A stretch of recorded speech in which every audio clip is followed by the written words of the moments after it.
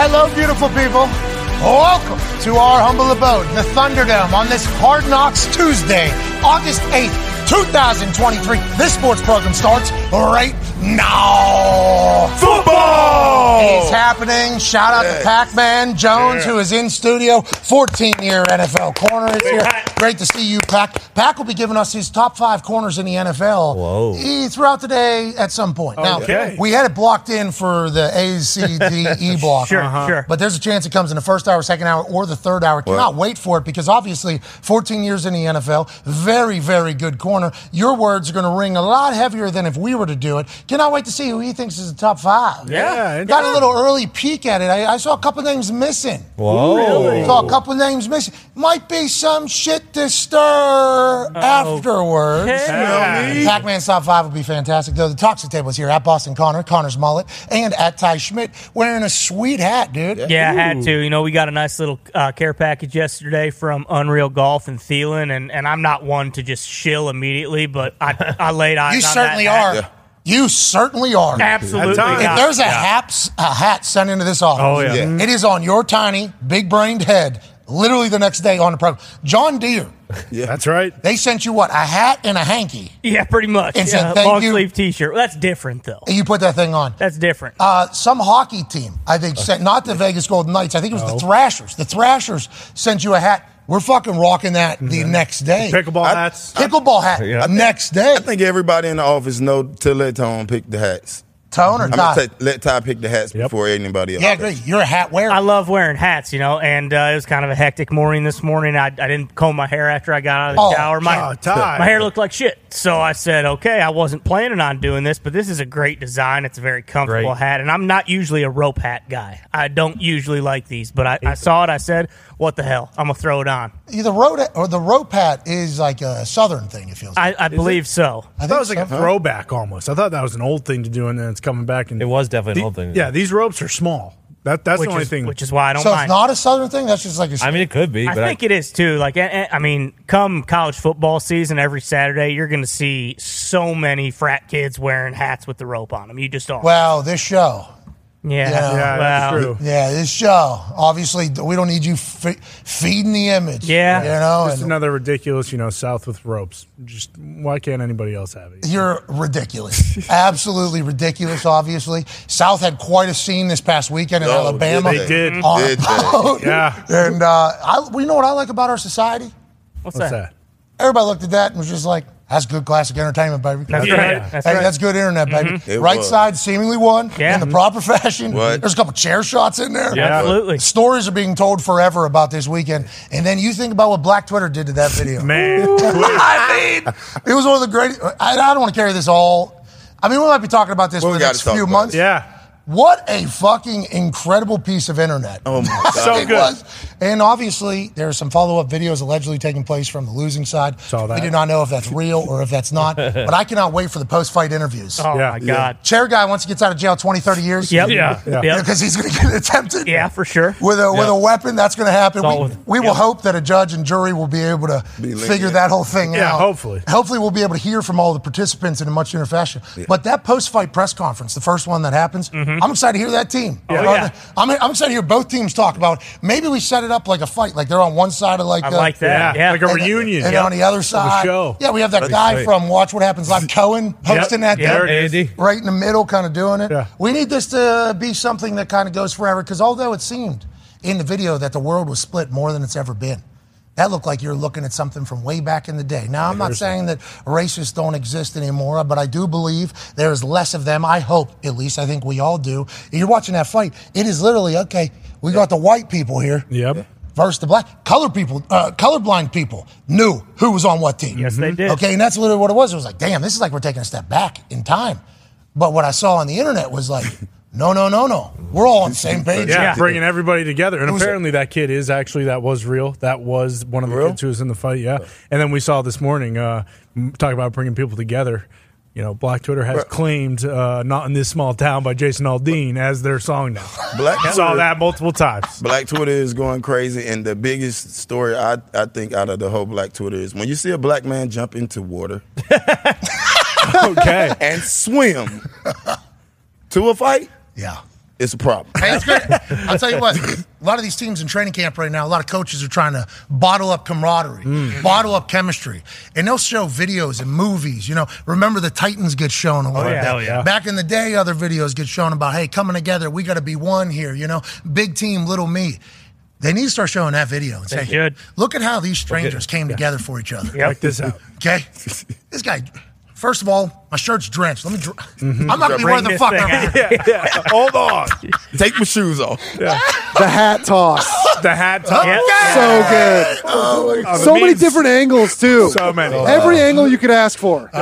The memes of the hat toss were also just top tier. I love the fact that the guy who got the hat tossed in his face had no idea that in a matter of moments, he was going to have a chair hitting him right in the forehead multiple times. Several. Now, the chairman, the chairman of the whole thing. Chairmageddon, people were saying. He went into a zone a little bit. You know what I mean? Sometimes people go on the field and they just or go into a basketball court and it's just like everything's falling. Yeah. Chairman got into a zone out there. He was swinging both headshot, bang, headshot, bang, headshot, bang. Now he's hunting. Yep. Right? Who wants some? Who wants That's some? scary. And he goes, and there's a cop right here. Right. Yeah. He hits his lady who's sitting down. Now, that's gonna be the one that gets him. Yeah, that's a problem. That's going to be the one that's going to get him, I do believe. And we appreciate what he has given us and shouldn't hit. Obviously, we do not believe that males and women should be fighting at all, ever. Never. Don't. But he swings that chair, hits that lady in the head. It's like, oh, that's tough. And then he's about to swing again, and the cop's like, yo. Yeah. He's like, what? And then you see him like snap out of it. He's Oh, no. What did I do? And then he almost just was like, all right. I guess Take me away. That was fun. Never going to see my family. Yeah. Good scrap. So we appreciate his sacrifice. Obviously, don't think he should have hit that woman in the head with the chair, but that guy that was coming off the boat, he certainly deserved a pop or two right to the floor. Sure. Yeah. And he got him. And sounds like from the reaction of the one guy in the fight, the whites understood what happened too. They're like, yeah, we got God out there. Yeah. Bit off a little too much. We signed up for something. We did not know that there was troops in the back. No. We did not know. No. Once again, that's a great depiction of coming together. Yeah, that's right. Sure. That's a great depiction of what every NFL team is trying to do right now. That's right. Trying to get each other's back no matter what. Hey, you're making a bad decision, but I'm on your team. So fuck it. I appreciate that. That's what NFL teams are trying to do, and that's why that boat video needs to be discussed as these teams are being built in training camp. Absolutely. Everything out of every training camp sounds a bit too positive. Yeah. Yeah. Some of them. One half of the hammer down Cowboys Tone Diggs is here. Tone, everything I'm hearing out of every camp is good, right? What are you hearing negative? Dak Prescott with picks, I guess. That's the only thing. Dak with picks. I guess I don't know if you could, I guess you could take it positive or negative. The quarterback situation down in Tampa. That's probably the other. Negative. But the thing stealing the show there is that it's 145 degrees. Well, it's boiling. It is actually 110 or 15, something. Yeah, it's ridiculous. Pre-humidity. Right. So that's like, you had humidity and they're 125. I guess the Buccaneers are practicing inside Smart. right now. Probably smart. Trying to survive. But they host a preseason game against Pittsburgh Steelers here in a couple of days. It's going to be so hot down there. So I'm not going to say that is affecting. We let Mason take that one. Bro, 110 degrees right there. That's 112 in Venice. Yeah. Absurdly hot. With 100% humidity. Yeah. Yeah. So it really is 120. Yeah, it's hot. Oh, it's I was just in Miami. It's really hot. Yeah, you were like Even the water is hot. Like boiling. We got out the water because we couldn't even sit in the water. It's like a hot tub? Feel like you're working out. It was hot in the hot tub. They said it's like in the 90s in most places in Florida. The water. I was at Fountain Blue. It was hot. Like you're so cool. miserable. Fountain Blue. Yeah, at least they could have warmed up the pool. Did you see Ian? So the pool was a cold tub. No, the pool was like a hot tub. Everything's hot. Yeah, the even pool. the water is hot. Got it. Did you see Ian Rappaport down there at Fountain Blue? No, I didn't get to see it. How about Tom Brady's ex? No, I didn't see Tom Brady. She was allegedly dating, remember, the guy that owns Jiu-Jitsu. Yep. Seen Is that Jake, the same guy? Logan. No. Jake and Logan were there? Yep. Did you go talk to him? 2 Chainz, yep. Titty boy? Titty boy was Titty? okay. Jake told me to tell you what's up. How is Titty? Jake. Paul? Yep. Nice. Yeah. Tell him I said hello. He, Logan didn't say it? yeah, why Yeah, Logan did say it too. Okay. Okay, all right. Okay. I was just wondering. I thought it'd be Make it nice. fair. Logan looked like he had just got his ass whooped. Well, Yeah, he he did. did. Ricochet. He Yeah. cheated. He cheated. I need a brass knuckle. He had brass knuckles. You got a brass So knuckles. what, you fight. just went down there just to go to Fountain Blue on a Monday? Yeah, went to Poppy's, get something to eat, had a business meeting. Oh, Came right okay. back. Of course. I love the way you live your life. And also, for those that are keeping track at home, Pacman Jr. is 5 years old, not even in kindergarten yet. Had 10 touchdowns this weekend. Yeah. 10 fucking touchdowns in tackle football. Yes. Helmet bigger than the rest of his body. Shaking little kids. 10 touch. Here he is. Great. Baby D hands Pacman Jr. the ball. He gets the outside. He's off to the races, and nobody's catching the son of Adam Jones. That's one tud. Here comes another one. Ball on the inside. Don't love that. Gets through a tackler. Gets through another one. Sheds a first grader. Man's in kindergarten. Gets to the end zone. Tutty. No celebration. Hands ball back to the ref. Okay. Spin move. Stiff arm. Ooh. Teaching toughness. Now, Pacman, I'm going to ask you this question with a straight face, even though I assume your answer is not going to be of that. This is Ohio? Yeah. Okay, so Ohio and Kentucky. So they were worried about, look at that cut. Damn. Jeez Louise. These kids got no shot. Seeing the field well. These kids got no shot. Shout out to Chase getting down in there on her center, by the way. Oh, got him. See ya. Oh. Can't let one guy. Is this a bring you beast down. quake? Pack quake? Carry him? Wow. Oh, they blew it dead. That's bullshit. Pacman Jr.'s been working on hills. So he carries it in the right hand. He's comfortable there. Let's not worry about that. You see Rico. That's a big time shot. Rico Suave, the left guard, is just blocking his ass off. All right, well, congrats to Pacman Jr. Let's keep it going. Go Pac. Did you have any fear at all of him playing tackle football at the age of 5? No, I didn't. Okay. No. Just saying. That's when it starts. Yeah. Yeah. Your zone 3. in Atlanta? Yeah. Did you guys have Oklahoma drills in between buildings? Yes. Okay, so I've heard about this. In Plum, we did not have this. We did play tackle football. Kill him. Y'all didn't have Oklahoma drills? No, I mean, not set up like this. We didn't Like, have full you pads. on your back, that guy's on his back. Pads. They put pads on Full us. In pads an on. alley, right? Yeah, we did. This guy got the ball. You You can't run run those up outside the line. You got to run. In practice? No, same. at the house. Yeah. Oh, no. This is on like a Tuesday Yeah. at 1 o'clock. Little board. After school. Entire neighborhood comes. The whole entire day. I like that. And we're like almost betting, it seems like. Yeah. I haven't been in one of these spectacles, but from what I've been told, a couple of my friends made a lot of money for a lot of people, and they ended up in the NFL, and they were still using the techniques they learned in between apartment buildings. Smart. Oklahoma drills at like 8 years old in front of that was like a very standard operating thing. So then when I'm hearing those stories, and I'm hearing people talk about how parents are going to pull kids out of football because I'm like, I don't think so. No. I don't think that is going to be the case. That was just standard operating procedure, I think, in some neighborhoods. Yeah, and you got to realize in the inner city, like, the first thing you got to have tough and grit. Everything else will come along with it. Like, you can't build heart. So that was a drill that every kid in the projects or any inner city that played it in the inner city program, you do that drill because you don't want kids to be scared. And if you learn how to do that drill pretty good, you can be pretty good. And it's just like how going to the Ruckers and they have kids playing one-on-one and they betting. In the inner city, this is a big betting drill. I've seen kids go home with $400 or $500, and the guy that's betting on them going home with $10,000. Damn. Mm-hmm. Yeah, and that's a Tuesday. That sounds fun. I like that. Yeah, well, the thing about it is, though, and I don't want to speak out of pocket here, but I feel like I have enough friends from the projects and from different neighborhoods all over the place, from Compton to Atlanta, from Zone 3 to Zone 6 down there. I mean, I feel like I've been very fortunate to meet a lot of people from a lot of different backgrounds. The mindset is we're either making it in sports or music, right? That's it. Now, we hope we all get to a stage in our society where public education everywhere is worthy of dreams being real, of like, I'm going to go be a lawyer. I'm going to go be a doctor. I'm going to go do this. But it is what it is in a lot of situations. And it's like whenever the war on football was happening, I think it was tough for a lot of us to believe like, there ain't no war on football for people that are struggling to have a fucking meal every single day. Football is an avenue for success to change the trajectory of your entire family, of your entire neighborhood. I don't know if that's ever going to change. And I think that kind of got missed in the conversation about it all. But I love that your 5-year-old's out there scoring 10 touchdowns. Oh, awesome. And I like that he's just giving the ball back to the ref after the touchdowns, too. Oh, you do? See, I'd like to see a little, maybe like a prime dance out of Pacman Jr., maybe even do some sort of, dab or gritty, whatever the kids You are remember doing. that little white, that was a baseball player that had the music, with his walk-up music? Oh, yeah. He was like dancing. Going crazy. And then he like hit a ball. Like, I love that, too. I like every, whatever is you, do it. Sure. But I like the fact that Pacman is seeming Pacman Jr. All business. Yeah. Yeah. Yeah, and then it's not me. It's not his forte. Like, I like to enjoy it. You know, he does talk trash. He get crunk when he make good plays. He's talking trash to these first graders? He's used to scoring touchdowns. So, like, he know he supposed to score touchdowns. So it's like, all right, here. Can I get it again, Dad? Or do I have to you got to get to somebody else? Baby D got to get a ball or what? Yeah. I mean, I feel like we can really win this thing. Yeah. He would just hand me the 15, 20 times today. I respect that. And the thing I do love the most is when Baby Gronk and his dad were popping off, Pac's first reaction was, got to get Junior out there with Baby Gronk. I'm like, well, I think he's like 10 years older. Doesn't matter. Yeah, we'll see. But it's interesting to kind of watch the development and the growth. You're an incredible leader of all those kids over there. You should feel very proud of yourself. Oh, yeah. You're investing time, which isn't easy, and you're making everything work while still being able to do business at the Fountain Blue. You should be proud of yourself. Yeah, Pat. And Tish.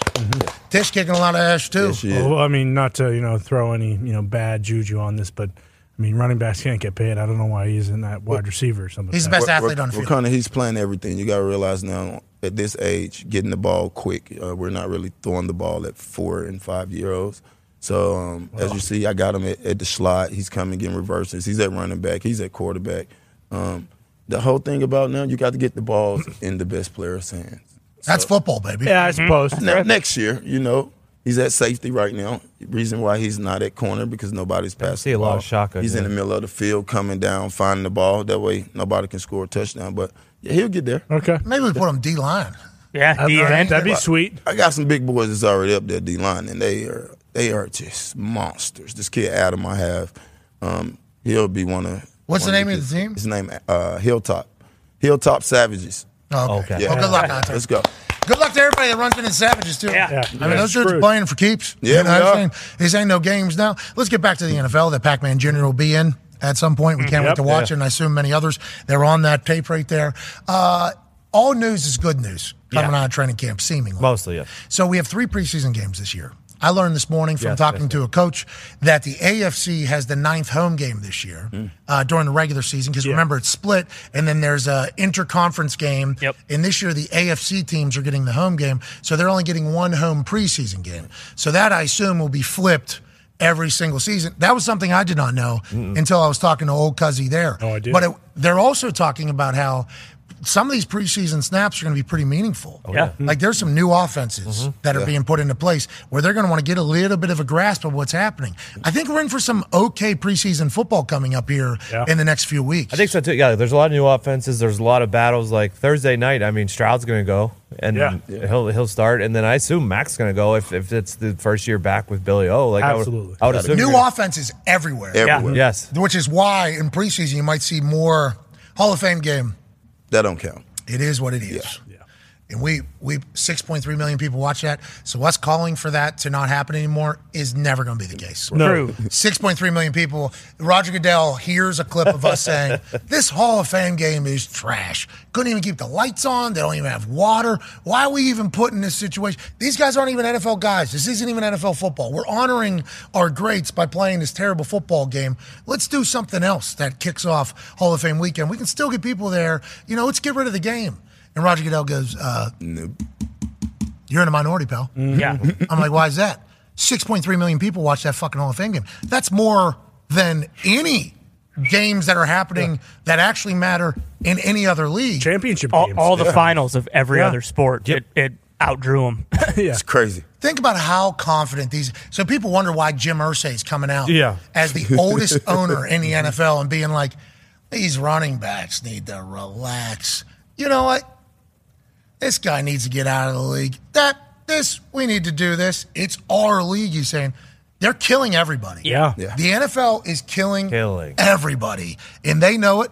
And I assume this is going to be an easy transition into 18 games with another bye week. So then it's a 20-week season. And players are pissed that I'm even mentioning that publicly right now. But it's already getting set up. After the last preseason game, like, for instance, there's a couple teams playing on Thursday the last week. They have 17 days until their regular season begins.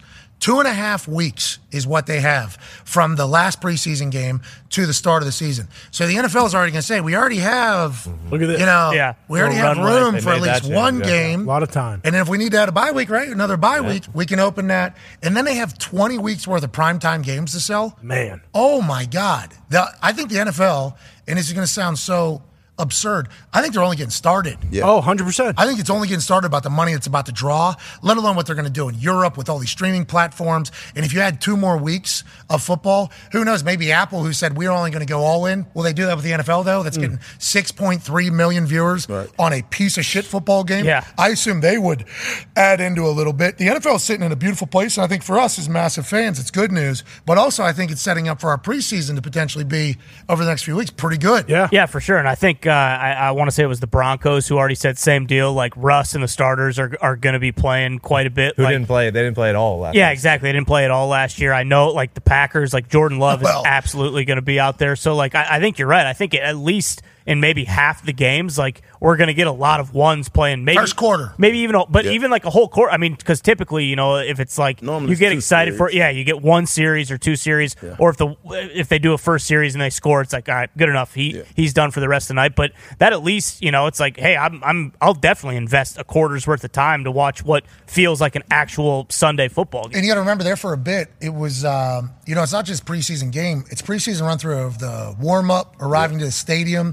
So, like, some guys would do their first drive, and it was basically like, hey, we just want to kind of go through a warm-up, full warm-up, get to the stadium, full pregame, do a kickoff, do your first series, and then you guys are done. Yeah. It's not even for, like, what happens on the field. It's just like, hey, let's get back into game mode. Yeah, bingo. Like, we're doing that. And I don't know how many teams did that. Teams that I was on did do that. I assume it is a normal thing.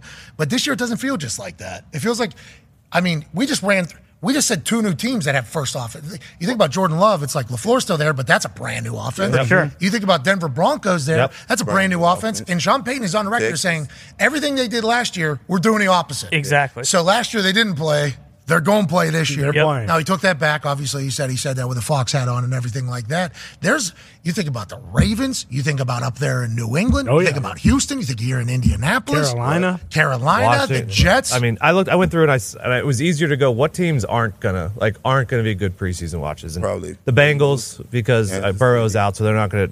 Chiefs, Chargers never play anybody. Yep. Eagles and Bills, maybe. Ravens, probably. No, but with Monken's new offense and the Ravens have covered like 23 straight, I believe, in preseason. I think Ravens play because, you know, Lamar ain't played in what? How many months? Yeah, that's a lot. And it's brand new offense. Yeah. Yep. I think the brand new offense Probably got 4 teams that are comfortable. San Francisco, Bengals. But even then, Chiefs, like Bills. you're still going to get Darnold and Trey Lance because they'll still be a good watch. Like people are still going to want to see what Trey Lance is doing in the preseason. Well, these preseason numbers, if the Hall of Fame game was 6.3, some of these preseason games are going to be absurd. Yeah, I think the Thursday night one of Patriots-Texans is going to be massive because I for sure Mac Jones and those starters are going to play the first quarter. But Ohio State, too. And Ohio State with C.J. Stroud and Bama with Will Anderson. Yeah, so those are big audiences. Yeah, D'Amico, you got to assume. Houston's what? The 4th largest city in America? Yep. Mm-hmm. Whenever it comes to people forget about that. Yeah. Completely forget about Houston being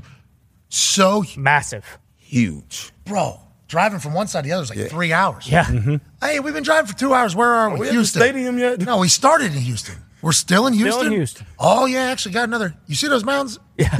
About another hour, we got Houston. It is a huge area. Massive. A lot of humans in there. And it feels like there's a little bit of buzz. I saw a highlight yesterday on internet of C.J. Stroud. Mm-hmm. C.J. Stroud is, hey. He's firing it. Yeah, there's some young receivers, too, that are exciting to watch. Yeah, Mechie, the kid from Bama who was out all last year because he was sick. The only good guy on Iowa State's entire offense last year and wasn't betting on games. Their wide receiver was really good. They have the Tank Dell, I believe, from Houston. They took these wide receivers in college who were big time numbers guys, performers, but were on teams that you don't know them as much. I'm excited to see those dudes too. I've been watching CJ highlights there. He looks the part. Remember, we got a chance to be on the sideline there for him playing against Georgia. Yeah.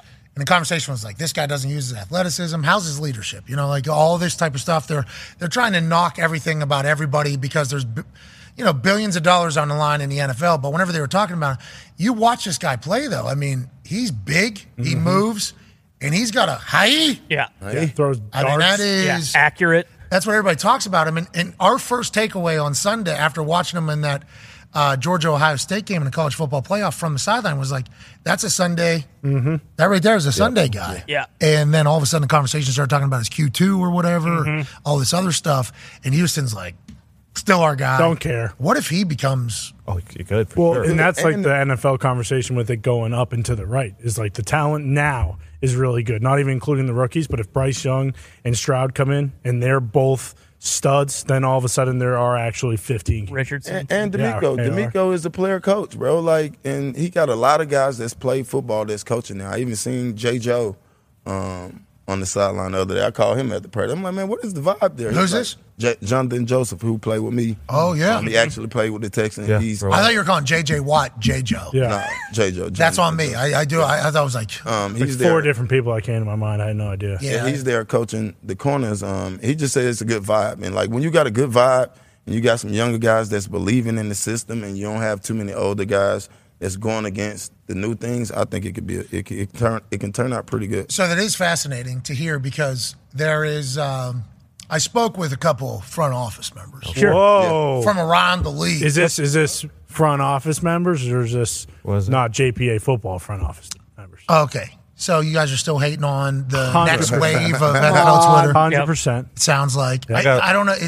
I don't know who JPA or ML or NFL Rookie Watch are talking to. Okay. I don't know if they're talking. I don't know. Okay. Exactly. It's in quotes because I know their tweets are awesome though. Yeah. Okay. So I appreciate them. You guys hating a bit. Foxy, what's their deal? I don't know. I love those accounts. They don't like this next generation having their time, huh? Is that Yeah, what- no, they hate it. Oh, big Nothing greedy hating going corporate on. fat cats. Nothing to do with that. wanna Nothing crown to do him, with crown that. This him. has nothing to do with Mickey Mouse, okay? This solely has to do with the fact that everything that I see from them, even though I would love to believe all of it, you can't believe any of it. So what some of these sources that I've talked to, actual sources, not just source not just reported. or been reported by other sources, Right. and I'm hearing it, is that with these new systems that are in play on offense and defense, there are some people that are a little bit hesitant to bring in old dog who has old dog tendencies instead of getting somebody young that can be taught new tricks, new tendencies, because the system does itself. Yep. Yeah. Almost like, That makes sense. hey, we need the system to be run like This way. like this. Aaron talked about that. Rodgers? Yeah. Yeah, because LaFleur's bingo. Right. So, like, Aaron is a great depiction of that. Like, LaFleur's offense isn't like a West Coast, we're doing this because of this, we're checking to this, we're changing this. It is a, hey, this is it.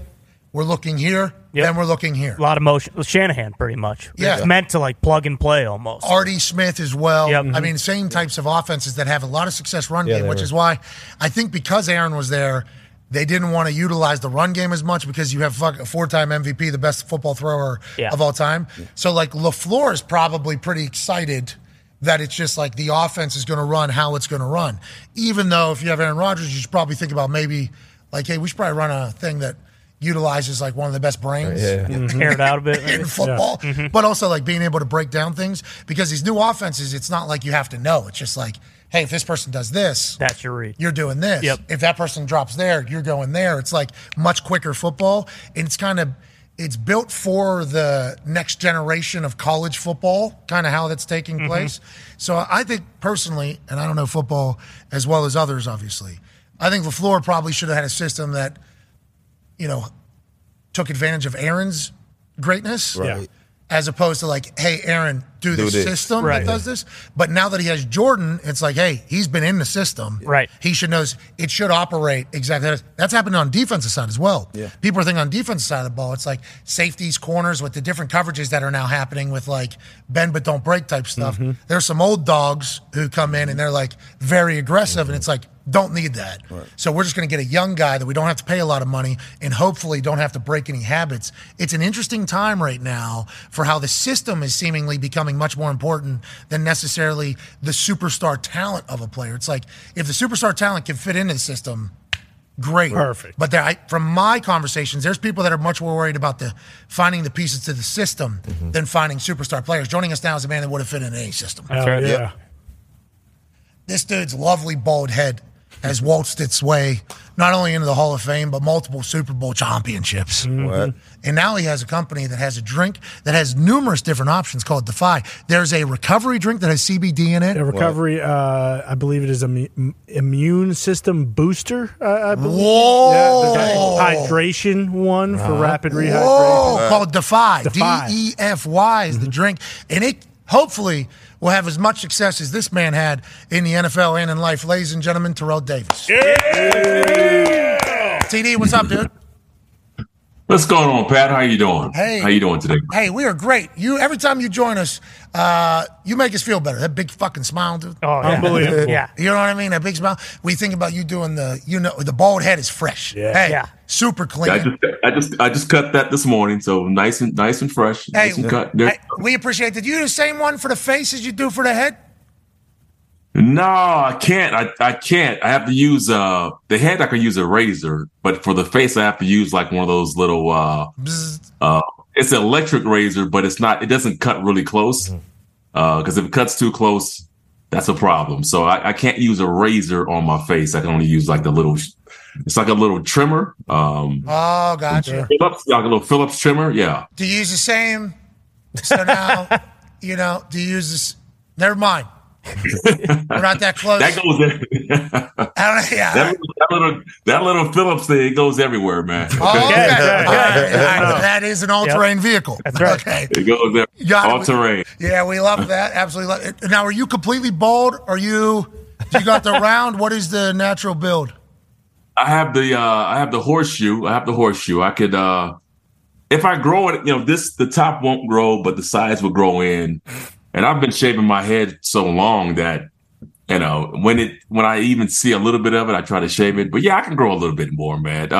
They got some stuff now. You can actually, you take it and plug some hair in there if you wanted to. But I want to do the opposite. I want to go ahead and get it all off. I don't want to shave again. I want to be able to just have it where I wake up and it's just like no maintenance at all. You got to do that laser treatment. You got to do like 7 of those things. Yep. They just burn your scalp. I think. Yeah. I've seen the videos online. You walk in there and they just go bzzz, and they burn your head. Mm-hmm. And then like, all right, you got to come back for the next 8 weeks. Yeah, Deion had that problem. He got all hair now. He got the hair? Yeah. So that's from the hair lac. Yeah. Hair Jordan. Filled all in. He got more hair than me almost. Really? Yeah. I did not know that. Yeah. Hey, he's looking good with the chain. Yeah. Anyways, let's move along. We were just talking about systems almost being more of a priority than superstar talent, and how some people are scared if they bring in an older player that their tendencies or habits already won't necessarily fill into the system. Now, it's on offense and on defense. Let's talk about the offensive side of the ball, because obviously you're Hall of Fame running back. With some of these running systems that you're seeing in the NFL today, how do you think you would fare, and how much did old man Shanahan kind of have the effect on this entire NFL right now? Well, you look around the league and everything sort of stems from Mike Shanahan's offense and his philosophy, system, if you want to call it. But like for me, I believe in systems because it's sustainable, and you can bring people in. You kind of teach them how things are. It's almost like college systems, right?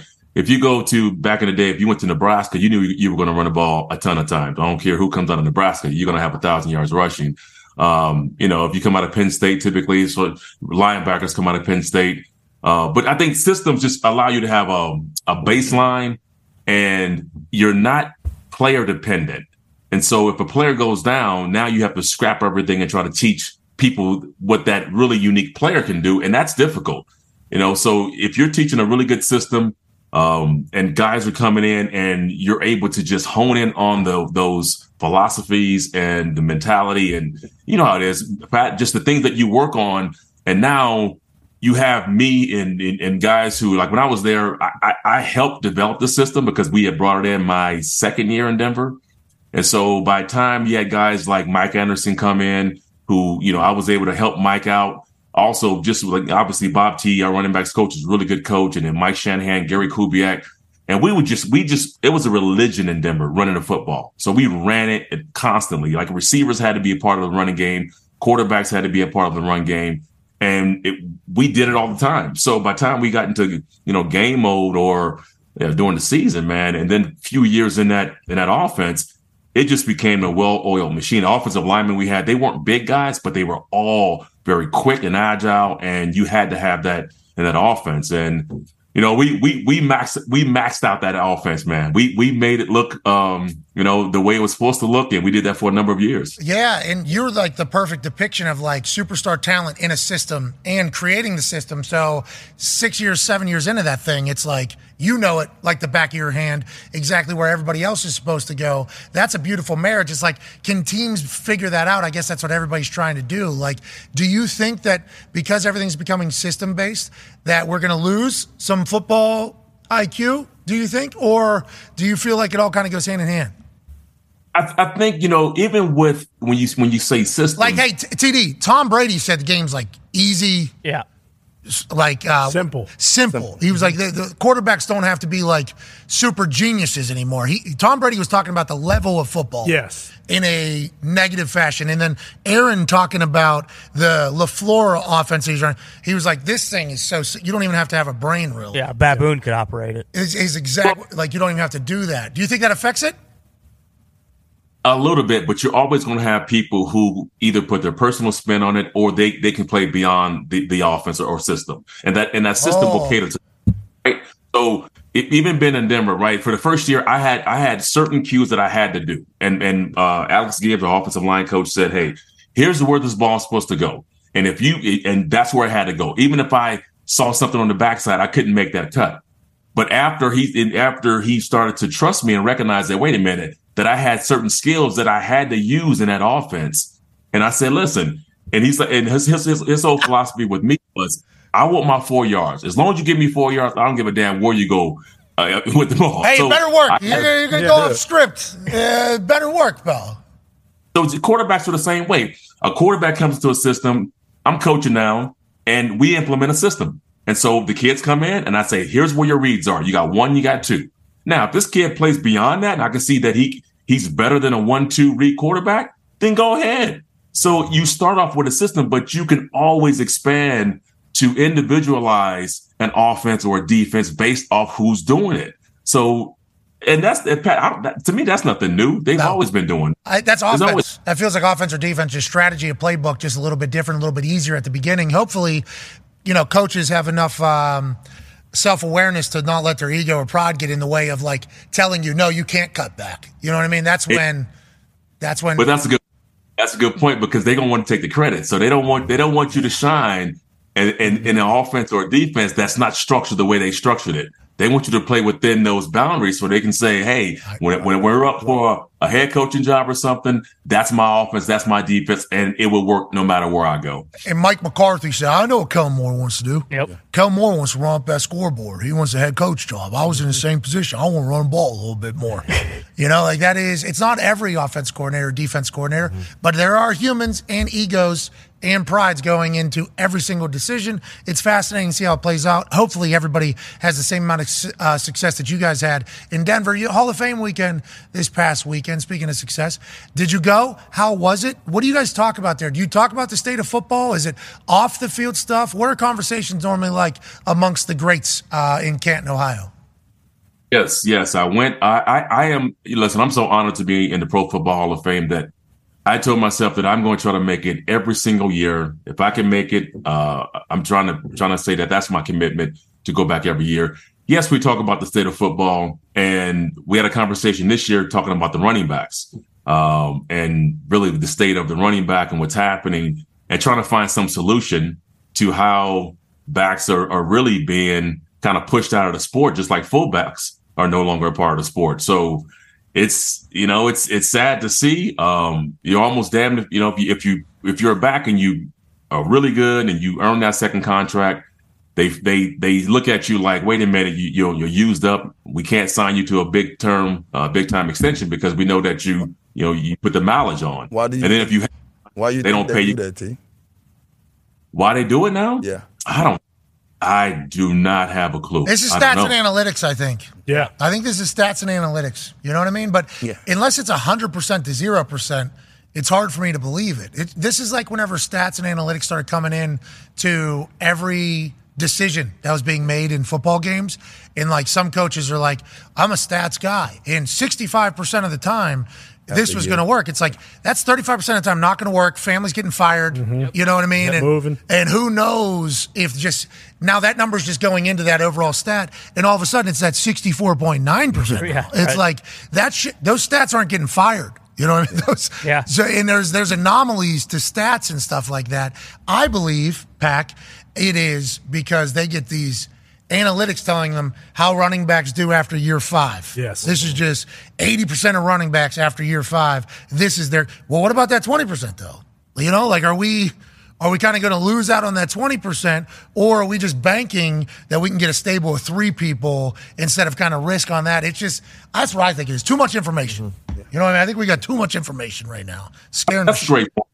That's a great point because they always make this. I always see the stat like after a back carries the ball like 350 times. You look at the years after that, and it tends to drop a lot. The production goes down. I think to your point, Pat, they look at that as sort of analytics and baseline and say, well, this guy's already had so much usage, and we don't think based off history, we don't see any more production being squeezed out of his back, and so why pay them? Now I talked to a good friend of mine, Jim Trotter, and I was trying to come up with a solution to how do we make sure backs get paid. My solution was number one, that you create a pool, right? I mean, it's just like a salary cap, or just like the franchise tag, but you have to spend that amount on that position. So let's say quarterbacks is 50, you cap out quarterbacks at 50 million. Running backs have to be, let's say 20 million, whatever it is, but you have to spend that money. You can't, just like the regular cap, you got to spend the 200 and I don't know what the cap is now, something $1 million on the players. It's either that, but he came up with a better one. He said, why do we even have position caps anyway?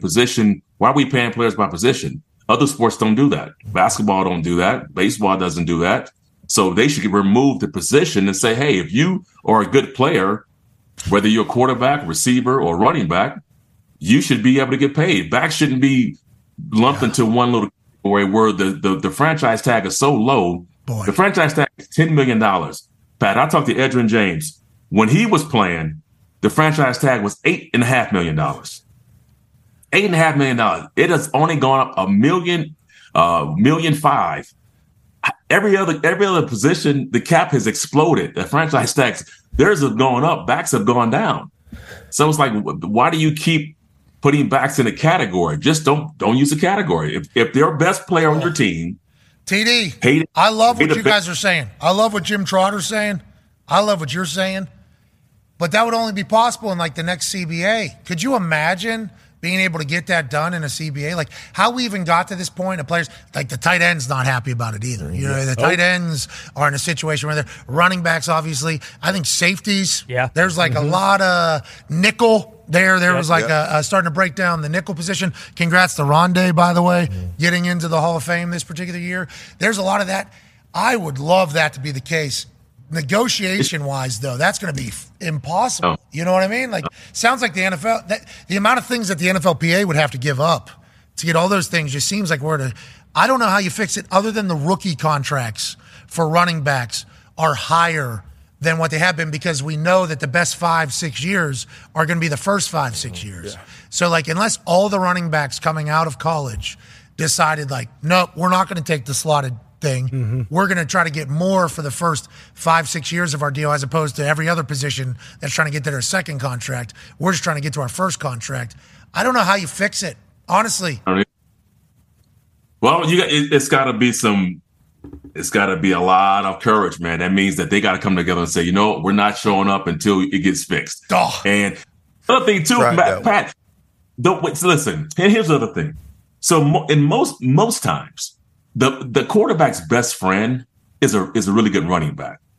But when negotiations come down and when these backs are struggling, I don't ever hear a quarterback step up and say, hey, dude. But I don't see it. So QBs are going to have to step up and help out the guy in most cases who helps them get their contract. But a lot of these backs that's up right now have either been hurt or was hurt before this year. Yeah. And either had a good year. This is not a year where all these backs have been balling for 2-3 years. Like, you can go through the whole list. Like, none of these guys have been healthy for 2 years straight, the last 2 years, or we probably wouldn't be talking about it. Yeah, it's like any position. If you have any injuries, there's a chance they're going to be hesitant, but it feels like at this particular position, Josh Jacobs, has he been? I mean, he broke his hand, but he played. Yeah. They had him throw a ball. Remember, he broke a thumb. Yep. Go to the tent, come back out. Yeah, he broke his thumb. All right, sweet. We're going to throw a pass. Halfback pass. They had him throw a pass, first play back. Never see it coming. I couldn't even imagine what was going through his head. Hey, bud, I can't even fucking We're running with my left hand. It hurts. Now you want me to throw a ball. I don't know how that works. But, I do believe personally, to Pac's point, Josh Jacobs, Saquon Barkley, I don't want to go back 2 years. I'll just go back last year. Much different conversation. Yeah. And I guess Dalvin, too. Oh, yeah. What Dalvin was able to do. Eckler. Then, Najee and, Jonathan Taylor. No offense. I love Jonathan Taylor. We need Jonathan Taylor. But last year, Jonathan Taylor was not good. He was hurt. Yeah. It was not good football. Our team was terrible. Yeah. So he's not winning anybody over with hey, I should be paid right now. It's And Barkley was good. He was good last year, but where the hell he been the last 3 years? Yeah, well, that's a great question. But bag was on the line. He showed up. Yeah. You're right, but okay. So if we can't get that done, then right, if you can't redo the CBA, obviously that's some years down the road. Yeah, Jim Irsay said, "Nah, we ain't doing it." That's what Jim Irsay he tweeted it. Yeah. I'm just telling you. But then let's give a compensation. Let's give some type of incentive package. Yeah, that's on the sideline. That's available. A pool of money that's available to some of these backs when they do reach those milestones or hit those. If you're getting 1,400 yards or 1,300 yards, there should be some money in the pot that pays you. Yeah. Based off that back should have gotten. So it's like a player performance. The agent should do that. No, so I think that would have to be NFLPA and NFL negotiated. That'd be like player performance bonuses that happen after the year. If you do recall those bonuses are handed out for if a guy outplays his contract worth. For instance, AQ Shipley, a friend of mine, he would get 300,000, 350,000 player performance bonuses that would come in March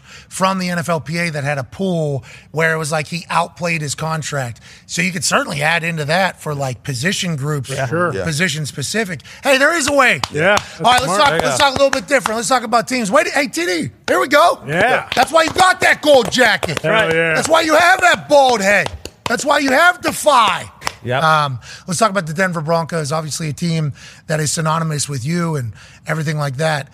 Last year, abysmal. Terrible to watch. We all hated that you guys were in the NFL. Okay, we hated that your team was potentially going to be on TV. This is terrible football. We got to sit here for 4 hours because we bet on this, and it's NFL football. Damn it. With that being said, Sean Payton has come in and seems like Russell Wilson seems to be back in great shape. All vibes are high. New offensive line. What are your thoughts on the Denver Broncos and what should we expect this year?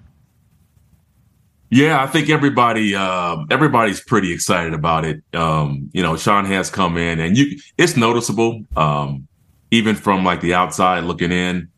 It's just a different sort of vibe, and you can when he first came in, Sean's whole thing was to try to quiet everything down, and that is where players aren't posting things or not talking about what they're doing. He had this saying that he wants anonymous donors. And you've seen that. You have not seen a lot coming out of the camp. You can certainly feel that it's different just by watching what's happening. I've been over there twice. Talked to Sean one time for about an hour. And was he just that Hackett guy? No, I'm joking. He never brought his name up. But what he did was, Sean. Obviously, when I played in Denver with Mike Shanahan, I started to see a lot of similarities in what Sean was talking about from a philosophical standpoint, just the things he was doing, just little things. And Mike's big thing was the attention to detail and little things.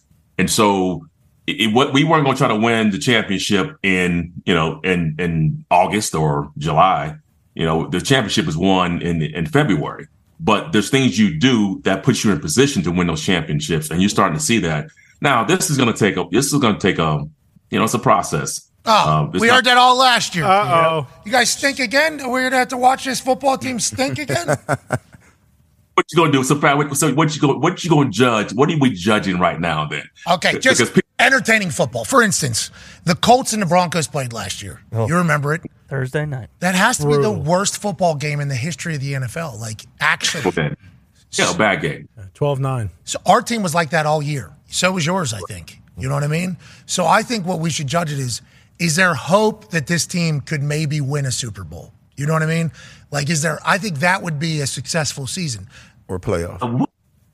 You going this season to Super Bowl? No. I'm just saying this team, for us, we got a brand new head coach as well. We're in the St. Colts, Broncos, I guess Russ is still there, but he was there last year. Let's not even count last year. It's his first year. We got brand new quarterback. All I want to see from the Colts this year, and this sounds so terrible, and it's a defeated mindset. I do not like it. I do not like it at all, but it is what it is with the AFC right now anyways. Mm-hmm. The champs that are maybe in the middle of a dynasty are in the middle of your division, not ours, thank God.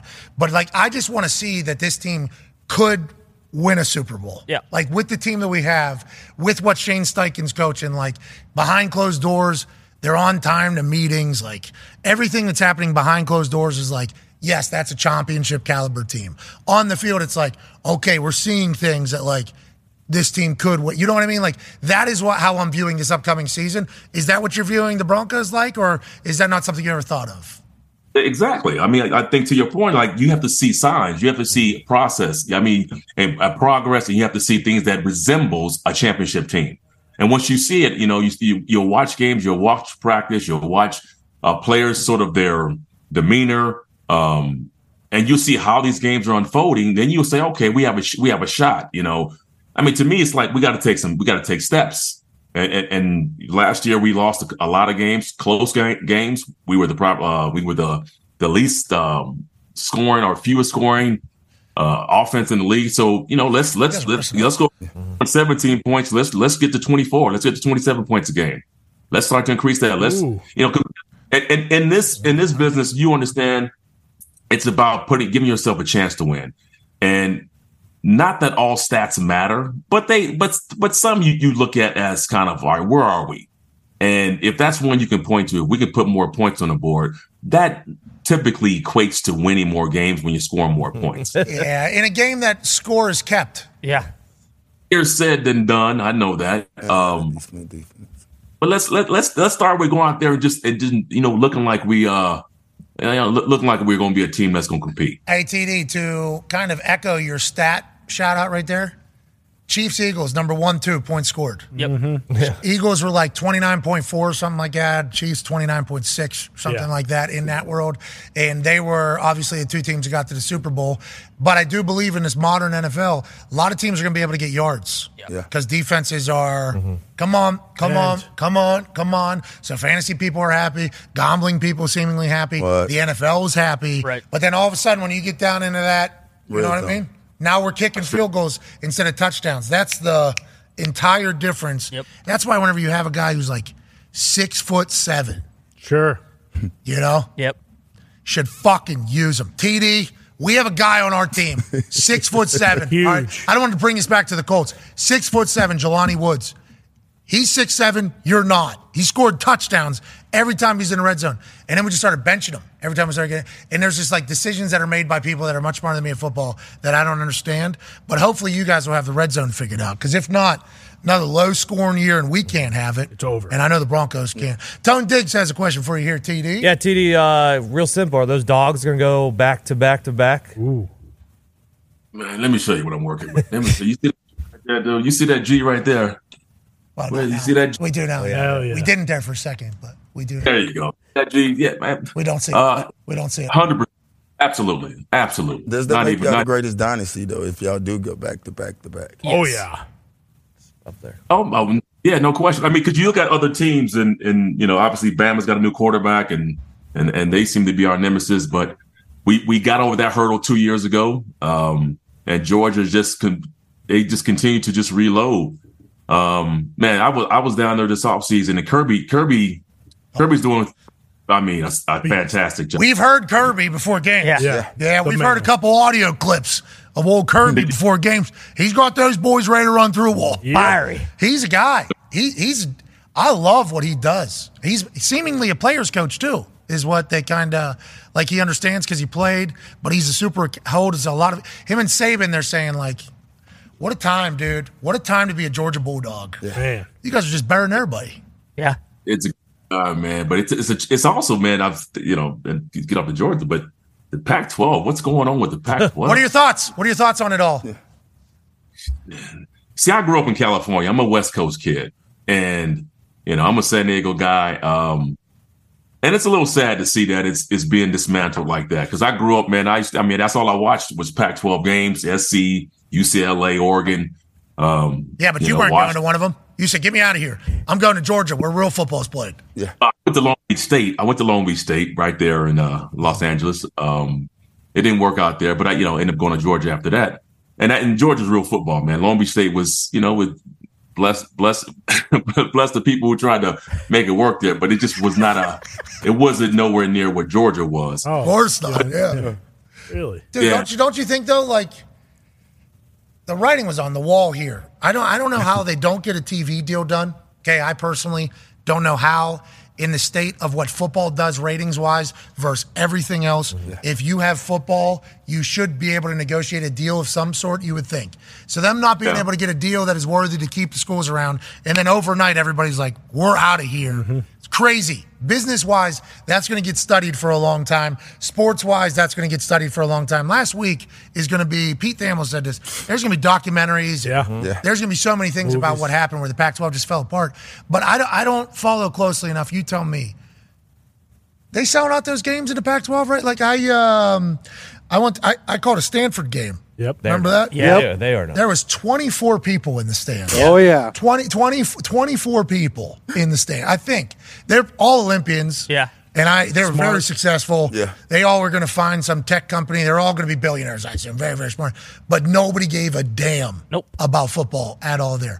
I don't know what it is like everywhere else, but does Pac-12 move a needle at all anywhere? And was this kind of like assumed to happen almost from Pac-12 people, or do you think they still had the juice and I'm not paying attention enough? I don't have all the details to it, but again, growing up, it was a different kind of football because, like, the stadiums weren't as big, and they still wouldn't, you still wouldn't fill the stadiums, and so you have a lot of these schools on the West Coast that football is not a religion out on the West Coast. I mean, you have really good players, but when you talk about like the institutions and actual football, you'll have every once in a while. I mean, obviously SC was the big dog for a long time, and they were cheating anyways. They're giving Reggie Bush apartments and stuff. So it's not a Heisman winner in my eyes. No way. No, he didn't. He wasn't the best player in football. Not now, not ever. Nope. Yeah, he was. Don't give him the award. No, they took it away from him. No, they gave it back to him. No, not a not. No, because he got an apartment. Yeah, they melted that Heisman down. Yeah, gave it to Vince. That's right. And Vince said, I don't want this. I just want to go to Cheesecake Factory. Yeah. Mm-hmm. Why don't you give this to fucking, you know what I mean? Give someone else. Give this back to Reggie. Crazy is now that all this NIL stuff. Oh yeah. But it's right now. They should retro that, go back and give the man back his Heisman Trophy. Yeah. Give SC back the two championships. Whoa. Yeah, give it back to him. TD, you're making a lot of sense here. And with that being said, no way the NCAA does that. Not happening. No chance at all. Obviously, we are 30 days away from the NFL season, and whenever we thought of number 30s, the first person we thought of was the Mile High Salute. Oh, yeah. Appreciate the hell out of you, TD. Have an incredible weekend. I appreciate it, guys. Have a good one, man. You still in shape? I try to be. Yeah, let me see. I've been working on those things. Yeah, I'd say so. Oh, yeah. Hey, you're on some shit. You're on some shit, huh? You taking some good science? Defy, man. Defy. That's what I'm on. I'm on Defy. I'm taking more than Defy. Yeah. It's awesome. Science is at a really, really good spot. But hopefully I'll look like you someday. You are the man. Ladies and gentlemen, Terrell Davis. Joining us now live from Natick in Ohio is a man who's a college football national champion, a Super Bowl champion, a Ryder Cup winner, a father of 10, a COVID survivor, a handsome devil. That's right. Yeah. Founder of the Hawk Cut at Sports Clips. Ladies and gentlemen, AJ Hawk. Yeah. Oh! Wow. Wow. One day into that haircut, you look even better. You're glowing. How are you, pal? Oh! Doing great. How you guys doing? Not as good as you. Could you imagine looking in the mirror and seeing that haircut right there? I'd be there the whole day. Oh, Mike, just staring. Just wow. God damn, you look good. There you go. I am AJ Hawk. The MVP treatment is not just a figure. You look tan, man. You've been getting sprayed? No, so that's light shirt. I never wear light shirt. So this is, I've gotten to the point where my belly button and my nips aren't as big or fat. Sure. So I can wear light colored stuff. You know what I mean? Your nips get bigger with the more weight you gain? Well, just like, my whole body just Dinner kind of sinks with gravity. Earth is sucking my body out and down. So it's just kind of one of those things. Nips turn into But thank you. I appreciate the compliment of how tan I look. It's because I'm wearing something that isn't just pitch black, which is my normal operation. Sure. I'm really taking this fitness stuff serious right now, AJ. I'm really taking it serious. Aren't you guys all? You're out there grinding the weight room every day, aren't you? Everybody in here except for Fat Nick. All of us. Everybody's grinding. You know what I mean? Hawk house. I rode my bike. Nick walks in the middle of me getting after it or whatever, full sweat. That's Taco Bell. Full lather. Connor's got a full lather. Foxy's already run 2 miles. Hell yeah. Urbo's in there. Billy McComas is stumbling around because he did legs for the first time in 3 months yesterday. Mm-hmm. And Nick comes walking in with a Cinnabon. I'm like, this gym's open, Nick. You're allowed to. Why would I do that? Well, I lift 12 ounces. That whole thing. You know what I mean? Trying to get this guy to live longer and be more healthy and just can't get it to work. But he has that build. He's allowed to do that. Yeah, exactly. He can do that. Now, Ty, I don't know what your excuse is. Well, you have a baby. I do. And like I said, I got a treadmill and a Peloton in my basement. So I usually wake up, about an hour before the baby wakes up. I get my work in like that. I know you hop in your Bronco, hop on the Peloton, come into work, do your thing, and we appreciate that. Okay? I do appreciate the hell out of you. But also, it is inspiring what's going on in that Hawk House. Team building. I agree.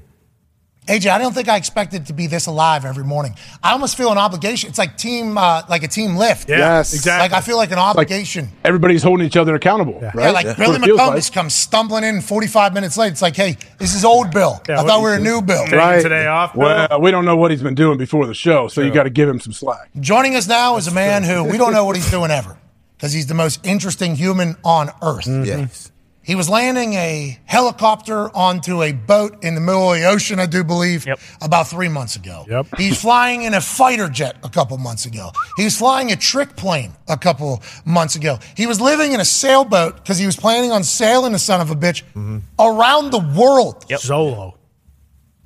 Now he's catching footballs for the New Orleans Saints again. Has to be easy. Seems to be with all the highlights coming out of here. Ladies and gentlemen, he's taller than you, smarter than you. He's an incredible football player, and his brain seems to be absurd. Ladies and gentlemen, friend of the program, most interesting man on earth, Jimmy Graham. What's up, guys? How you doing, man? Hey, great. How you guys been? Great. Needed you to head starboard there to get back in the frame. So let's talk about this, Jimmy, because you came on the program when AJ was hosting, and I was at home with the baby, and I was watching along. And as AJ tells stories about you, and Aaron tells story about you, and I kind of follow along with what you're doing, he's getting like 150 views while flying planes in this absurd fashion. Yeah. And I don't think anybody knows about, to the extent of the talent that you have in all these other, extreme things. Landing a helicopter on a boat, flying trick planes. What made you decide you were coming back to football? Because I remember you said, I haven't officially retired. When was it I am coming back? And has it been riding a plane or a helicopter for you to just get back into football shape and play football again? Yeah, I mean, it's been a very interesting couple of weeks for sure. From all the things that I've done over the last year, and all the time I spent on learning, and trying to chase goals that I've had for myself. One of the biggest goals was always, obviously winning a ring and obviously ending things here in New Orleans. So that was one of the things and one of the reasons I didn't play last year. I didn't want to put on another jersey. I remember talking to Mickey and basically being, if there's ever an opportunity where you think I could help, let me know and I'll be there. If not, then I'm going to retire. And so I sit here right now in New Orleans, happier than I've ever been, healthier than I've ever been, and truly just excited for the opportunity. This team has got so much talent, man, and to really see it up close has been amazing, man. I love hearing Mickey. You still 6'14" or whatever? Can you still run and catch a football? Yeah. Okay. Yeah, we got time and space for you. Go ahead, AJ. Jimmy, when did all of this, when did it become a reality to you that, hey, yeah, I'm going to go back and play football? Is this months ago? Is this weeks ago? And also, how has your body held up after those first couple of days of pads?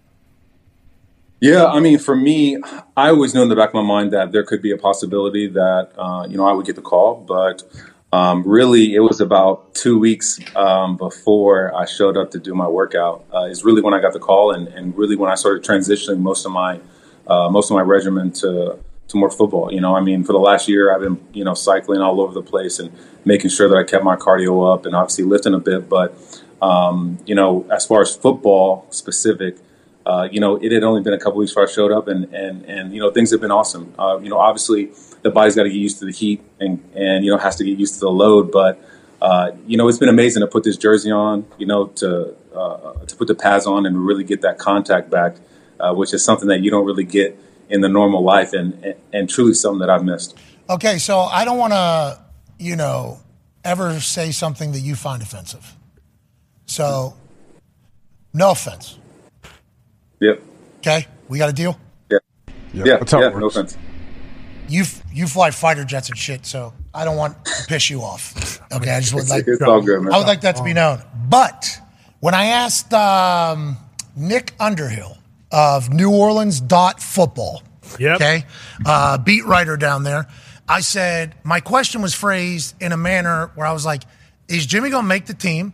And what do you think Jimmy is going to do?" He said like 15. Right? 15 20. Yep. 15, 20 plays. That seems like a pretty good load, for a man that was out of football and for how many years you've kind of played and where you're at right now with your life and everything else you've been able to do. What are you expecting from this year as a New Orleans Saint? And did I just offend you by even asking that question? No, not at all. I think yes. I've always played with a pretty big chip on my shoulder, and kind of one of the best things that ever happened to me was this past year. I really had the opportunity to let my body and really let my knee fully get its strength back. It's something that since I hurt that thing, I was always just on the back end of another season and continued that grind for what is 7-8 years.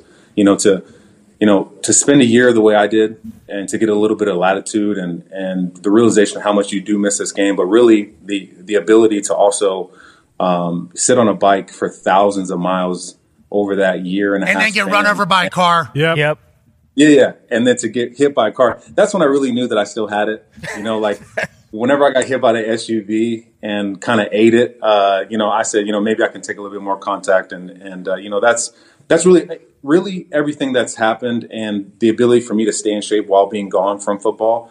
I really got to attest to the bike. Honestly, that's one of the best things I'd ever done in my life. It is one of the things I wish that I had gotten a hold of maybe a decade ago and stopped being such a meathead and did a little bit less power cleaning, a little bit more biking for just really my full system and my heart and my cardiovascular. My cardiovascular, I feel like, is the best it's ever been. And, so I'm also excited to test this out and to see, to be able to feel like I feel after a year of doing what I did for my body. I'm looking for the opportunity to test out this theory. The Peloton craze was real because of how in shape everybody was getting. And then you see like Conor McGregor still tweeting words that, Of course. Everybody's kind of stopped saying for a while. Come on, but Conor. his whole entire cardio is bike, I think. He's like a big-time bike guy, and I'm not saying he has the greatest, but a lot of in the combat world do the biking and everything like that. Yeah. I thought that would be bad for your knee. Not bad for your knee. That's good rehab for the knee? No. Yeah. It's been the best rehab I've ever done. Not only that, the ability How about here? To sit on a bike and do 100 miles in a day, to sit on a bike and also realize your max heart rate, to realize your FTP. These are things that I never really, that isn't really a part of football. I didn't know that my max heart rate was 201. Now I know exactly what my max heart rate is. I know exactly what my resting heart rate is. And I know exactly, when, how I can sustain a 5-hour pedal, at 101 beats? Yeah. So I got a weird heart. Yeah, well, it sounds like you got a good heart. Everybody needs to check their hearts now after everything that's been happening, seemingly. But over 130, that's when like you're burning, right? Allegedly, that's what I've been kind of taught. And then I think anytime I'm dying on like the Stairmaster or the thing, I'll put my hands on there. And it'll be like 160. I'm like 160, moving, and it'll get up to like 170. I'm like, oh, I'm dead. Gotta get off. I'm gonna die. Slow down. You're at 201 just on a regular basis. Yeah, that's at max. Like, that's when I'm like kind of competing versus somebody and somebody's trying to race me up, some big hill. But really, you're not willing to die. I'm willing to get. No, I'm willing to get 201 right here. If you're trying to win and you're trying to, there's such an ultimate competitiveness to cycling. That's what's unbelievable. Was it kept that edge because you're pushing your body to the absolute limit where you believe that you're going to collapse and literally pass out on the bike. I've been to that moment in those dark spaces a few times on the bike, but really like when I'm pulling for a Peloton and I'm putting in work, I'll sustain, 160 beats per minute for 4 hours, and that's, so to be able to do that and to transition that into football, it's been truly interesting to see, how it helps you. really. Yeah, I'd say 4 hours at fucking max heart rate. Yeah, that's a football game. My God. You guys taking halftime? Don't need it. I'm gonna need a stair stepper or something to keep this thing going so I can really stay warm.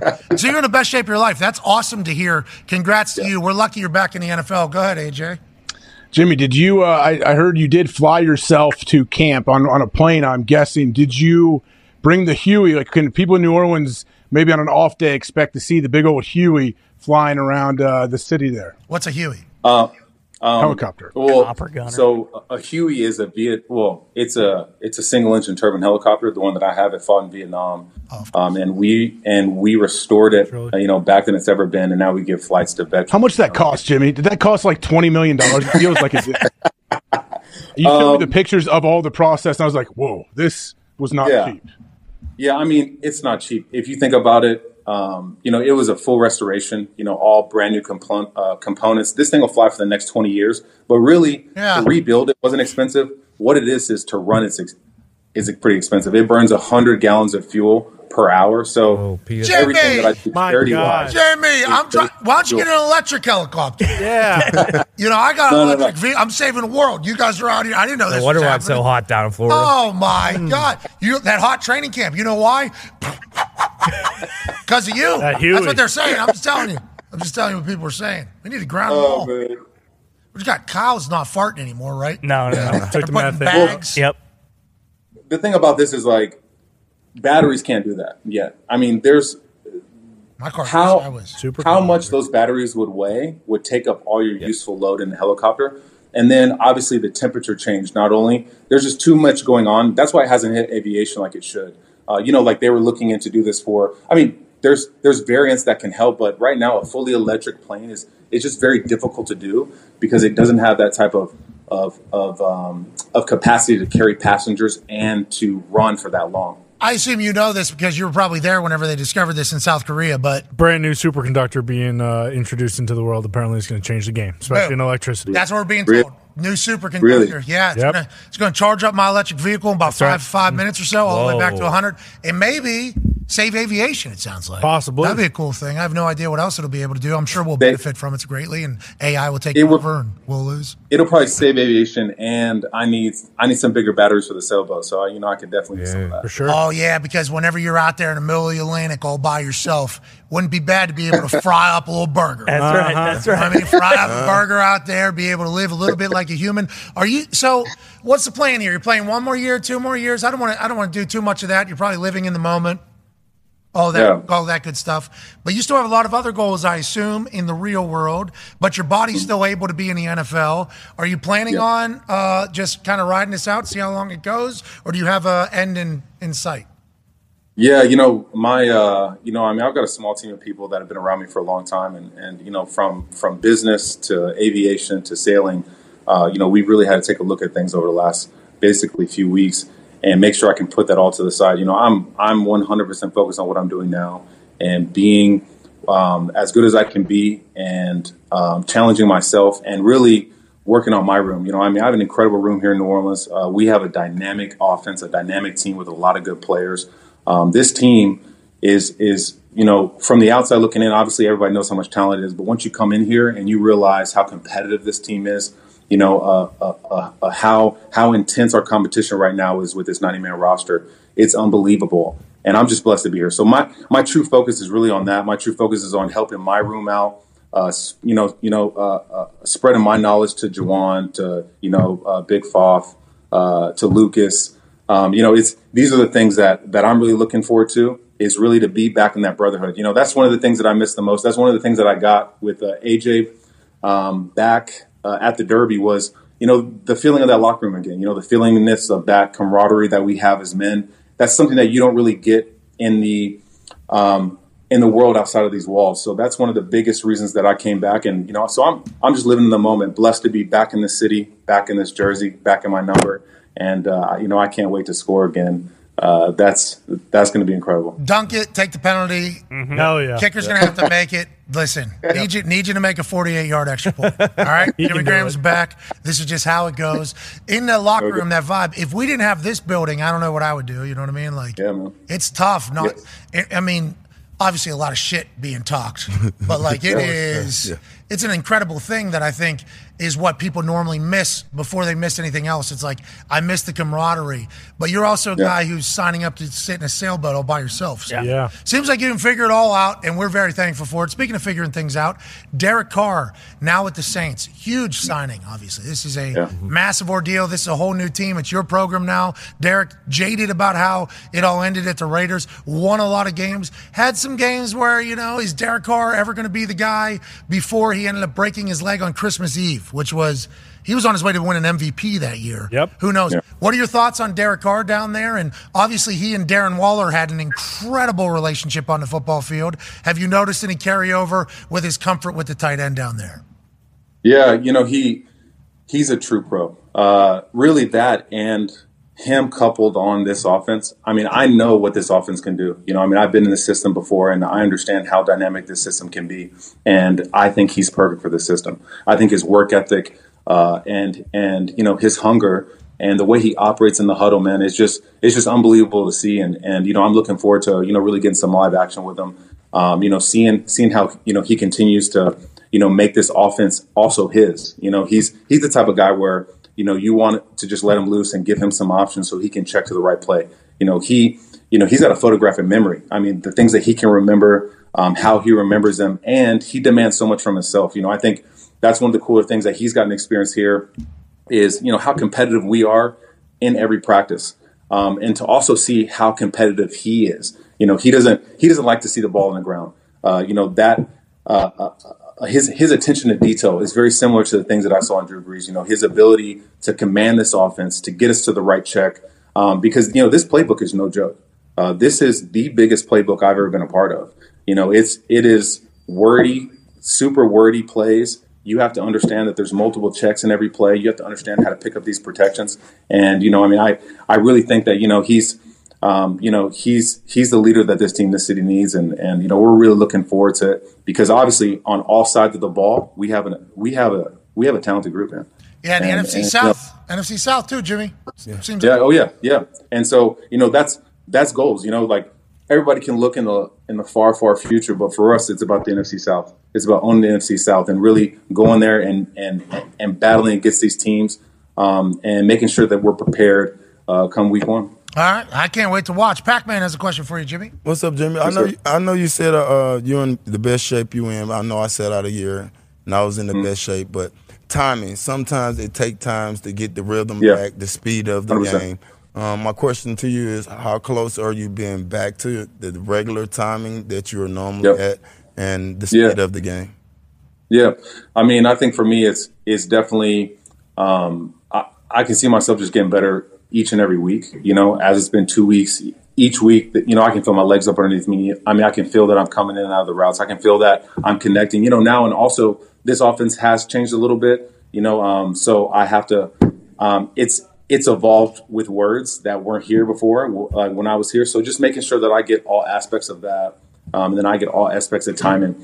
But I got to experience this before because, the year I got traded to Seattle when I hurt my knee, that offseason, I wasn't in pads until the day of the game. I literally didn't do any training camp, any offseason. I did nothing. I basically showed up week one and was in an NFL game with a knee at the time that wasn't even fully healed. So, to now kind of repeat that, but now I get this whole full training camp to really, knock off the rust, to really get these calluses on my body and then to figure out that timing, especially with Carr. I think that this is perfect for me. That's one of the reasons I'm here, sweat my ass off in this heat, is to get back to that timing and get back to, who I know I can be. You a cold tub guy? You do the cold tub? Oh, yeah. Oh, yeah. Every day, have to. Even when you're not in football? Yeah, I'm obsessed with it. I think that's, for me, that's always been a big part of my regime. It's always been something I've been involved with, and you kind of have to do that for recovery, especially on the bike. I was biking thousands of miles a year. That's something that, you can't let go of. So I'm trying to tell AJ this because AJ refuses to get in the cold tub. We got one here now. Yeah, that's awesome. I got one in my house. Me and Wim Hof are doing really ice work. I've heard it's really good for you. Like, not just recovery, but like mental as well. Every day, like having to do something you don't want to do. mentally. Yes. Like very good. Stressing the body. Stressing the body matters. I mean, for me, I've been stressing my body. If it's not, obviously on the bike with the cardio, if it's not in the cold tub, it's pushing my body through G's, and going up and pulling 10 G's. That stuff. I watched Mission Impossible 6 times. Yeah. I pulled 9, 10 G's. Top Gun. Just to start. Top Gun as well. I mean, Top Gun, I watched that thing 6 times. I'm pulling G's to start that 10 of them. 11. Yeah. How many did I pull? 10? Yeah, I mean, it might have been close to 13. And then it blew up. Yeah, Sure. exactly. We ended up walking through the mountains or whatever. Yep. Just needed water. Yep. That's all. That's right. I mean, I was pulling G's. You're out there doing that shit. That's crazy, Jimmy. For real. Nuts. Jimmy, you're... No. Well, I'm going to get everybody in here up there pulling G's with me. So AJ will probably be the first. Yeah, that's a big 10-no from this one. Yeah. I'm big puking hard. I will puke hard. AJ was landing. We were landing in Columbus on a plane, and AJ, who's former pilot, I assume you know that he was in a magazine as a pilot, standing on the side, waving at people. I'm a pilot. Call me the captain now. So he loves flying. We flew back to Columbus together because he came out to Indiana. There was a WWE event in Columbus. I was going to fly over, so it was like a perfect setup.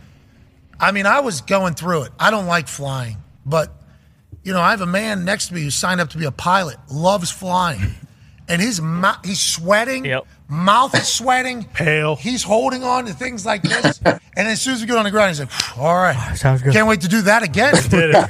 He just loves it. He does. You love the punishment of what planes do, I think, to you, AJ. I'm not like that.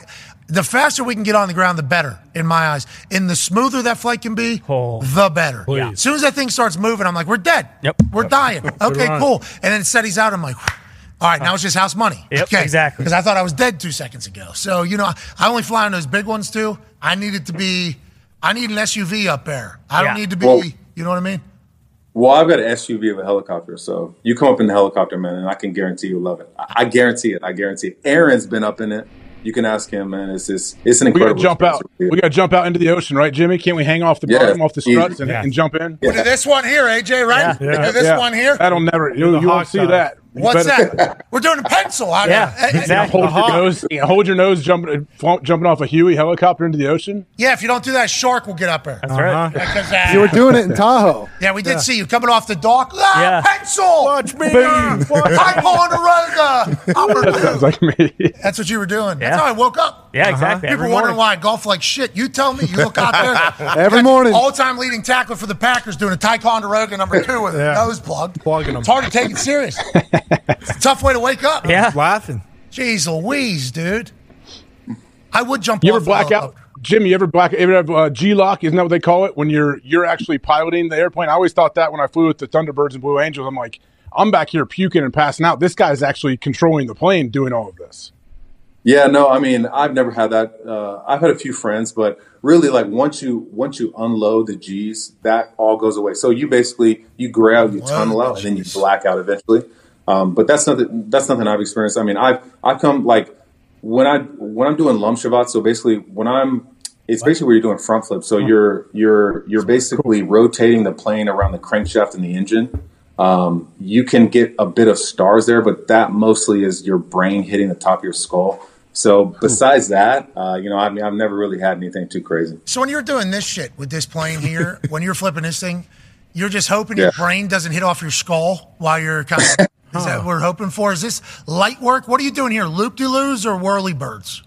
Yeah, so no. Those are snap rolls. It's a snap roll or a lumshaba. Yeah, I think it's a snap roll. Looks like a snap roll to me. Those aren't too crazy. That one, let's see. This is that's not too bad. That's not too bad. That was actually the worst thing I've ever seen. We were actually on a plane that took off. Jeez. What's that, pal? I'm sorry? Oh, sorry. I'm just wondering, the first time you did like a flip or a roll when you were solo and didn't have anyone with you, what was that like? That'd be scary. Yeah. That's what's so interesting about aviation. There's so many firsts. Like I have 10 licenses. So over those 10 licenses, you're going to do one of those for the first time. I remember the first time that I got up and I was alone and really got to feel, well, one, the plane feels completely different because you don't have 220 pounds of another mass. Look at you. You're a psycho, dude. Look at you. Man. I don't know if that's gravity pulling your mouth open or you smiling for. Let me bounce back. Jeez. It's a video game, bro. STC. Basically, it is the most freedom you can have on a three-dimensional surface. It's that doing those things and really understanding how that operates. It's basically physics up there. Like you're doing things to unload the wings to get them not to fly, so you can manipulate them around the crankshaft, and you're using P factor. And I mean, it's so very interesting. But then to go over and be able to physically be able to do that, and then to show people how to do that. I mean, I don't think there's anything better with your clothes on, for sure. Good line. Hell yeah. Third dimension. I mean, yeah. Let's talk about third dimension, because a good friend of yours, you said, man, it's been in a helicopter. And I would like to jump out of a helicopter into water. That'd be cool. Just one time, I'd like to do that. Just to say I did. So that's the only time I'm getting on your little chopper thing. Now, we took a chopper in New York. It was awesome. We went from Teterboro into the city, normally 45 minutes to an hour, depending upon what the tunnel traffic is. Took us 6 minutes. That's not bad. Yeah. It was fantastic. I could see how you'd fall in love with the helicopter life, but for me, because you just said, well, we're taking a P crank and we're twisting around the yip-de-doo and everything. I don't know that, so when that thing starts doing a little this, I'm like, yeah, we're dead. We are dead. So I just can't. Maybe one day I'll learn enough to kind of get past it all. But like, when you think about everything you do off the field, okay, and then you get back on the field, is there, in a tone kind of wanted to chat about this, but it kind of showed up in conversation here. Like, are you any nerves or anxiety at all getting back into football? Like that first game, you're flipping planes around, you're riding helicopters that are just burning an immense amount of gas. So much. I mean, just so much gas. You're landing on spraying into the water. Yep. Oh my, just ruining obviously planet Earth. But as you're doing all, there's so much more on the line there. Football, now granted, there's been incredible injuries. Like, was there any anxiety getting back into football after all that stuff, or you have a brand new perspective after you've experienced like real serious, insane shit, pretty much? Like that dragon, are you chasing a dragon? Like the feelings in which you get when you play football, or whenever you're flipping a plane upside down, or stalling it out on purpose and things like that? I mean, I've always enjoyed pushing myself to the limit. I've always enjoyed, to see what my limits are and to kind of reach them. There's always a space. There's a space where you're in your comfort zone, and then there's a space where you're outside of your ability. And so above your comfort zone and outside of your ability is where I like to live. And that's the only way to continually get better and to become a better person. So for me, I'm always searching for, kind of for that uncomfortable zone that kind of pushes myself, and really being far away from football and, sitting there on a sailboat, having a lot of internal thoughts to myself. The one itch that I couldn't scratch was, not ending it with the ability to go for a championship, and then not ending it in a place where it all started. I never wanted to leave this building. And really, for me, it's also, rebuilding those bridges that were burned, 8 to 9 years ago, and, making sure that I can leave, this game, understanding that I gave it everything that I have, to the people that got me here, to the people that made me a man, and to leave satisfied. Hell yeah. You're a deep thinker. You do ayahuasca and all that stuff? Because you did say third dimension. We ever been to ninth? You trying to get to ninth? No, I haven't tried it yet. Aaron keeps getting me to try it, but I gotta figure out when I'm going to do one of those trips with him. You flying your ass down to the jungle. That'd be sick. All right, I need that toad thing you guys got, and that T stuff you got. I need to get to 9 or 10 dimension. If we can figure that out, that'd be fantastic. I'd like to hear your take on that afterwards, because of how deep of a thinker you seem to be and have kind of enacted. Connor has a question for you. Yeah, Jimmy, speaking of Derek Carr earlier, you were talking about, his player and how he is as a person and everything, but one of the people they've brought in to actually help Derek with the offense, or at least kind of get a full grasp on it, was John Gruden. Have you been working with John at all, or is he kind of strictly with the quarterbacks? And then does it seem as though he's helped Derek kind of get back to being a great quarterback? Yeah, my my relationship with John Gruden goes back to my rookie year. I remember, he had come in to kind of meet with the offense, meet with Sean. He was a big mentor of his, and I remember he called me like a baby deer or something like that, or like runs like a deer or something like that. So he's always He's always kind of had my ear and always helped me out a little bit. But when it comes baby deer, much different than a full-grown deer, right? Yeah. Baby deer was a shot. Adult deer is like John Deere, like track. Oh yeah, that thing moves. He said like a John Deere, like you run good, like a deer. You basically. Not a baby deer. Like, this guy no coordination. Baby draft, baby deer. And then he sent an email about it. Saved it. But honestly, not only just Derek, he's really helped out the offense. I mean, he kind of came here and his last day, he met with the team and he gave one of the best speeches I've ever heard in my life. Just challenging everybody. Just challenging our young guys. When he gets up, everybody listens. That's for sure. He has a presence about him. Obviously he's been in the game a long time and he understands a lot about this game and he still has this incredible passion for it. So, to sit there and, to hear him, tell everybody to knock on wood and him going through his sayings is truly. Did you knock on wood when he asked? Did you say knock on wood or whether you were like, hell yeah.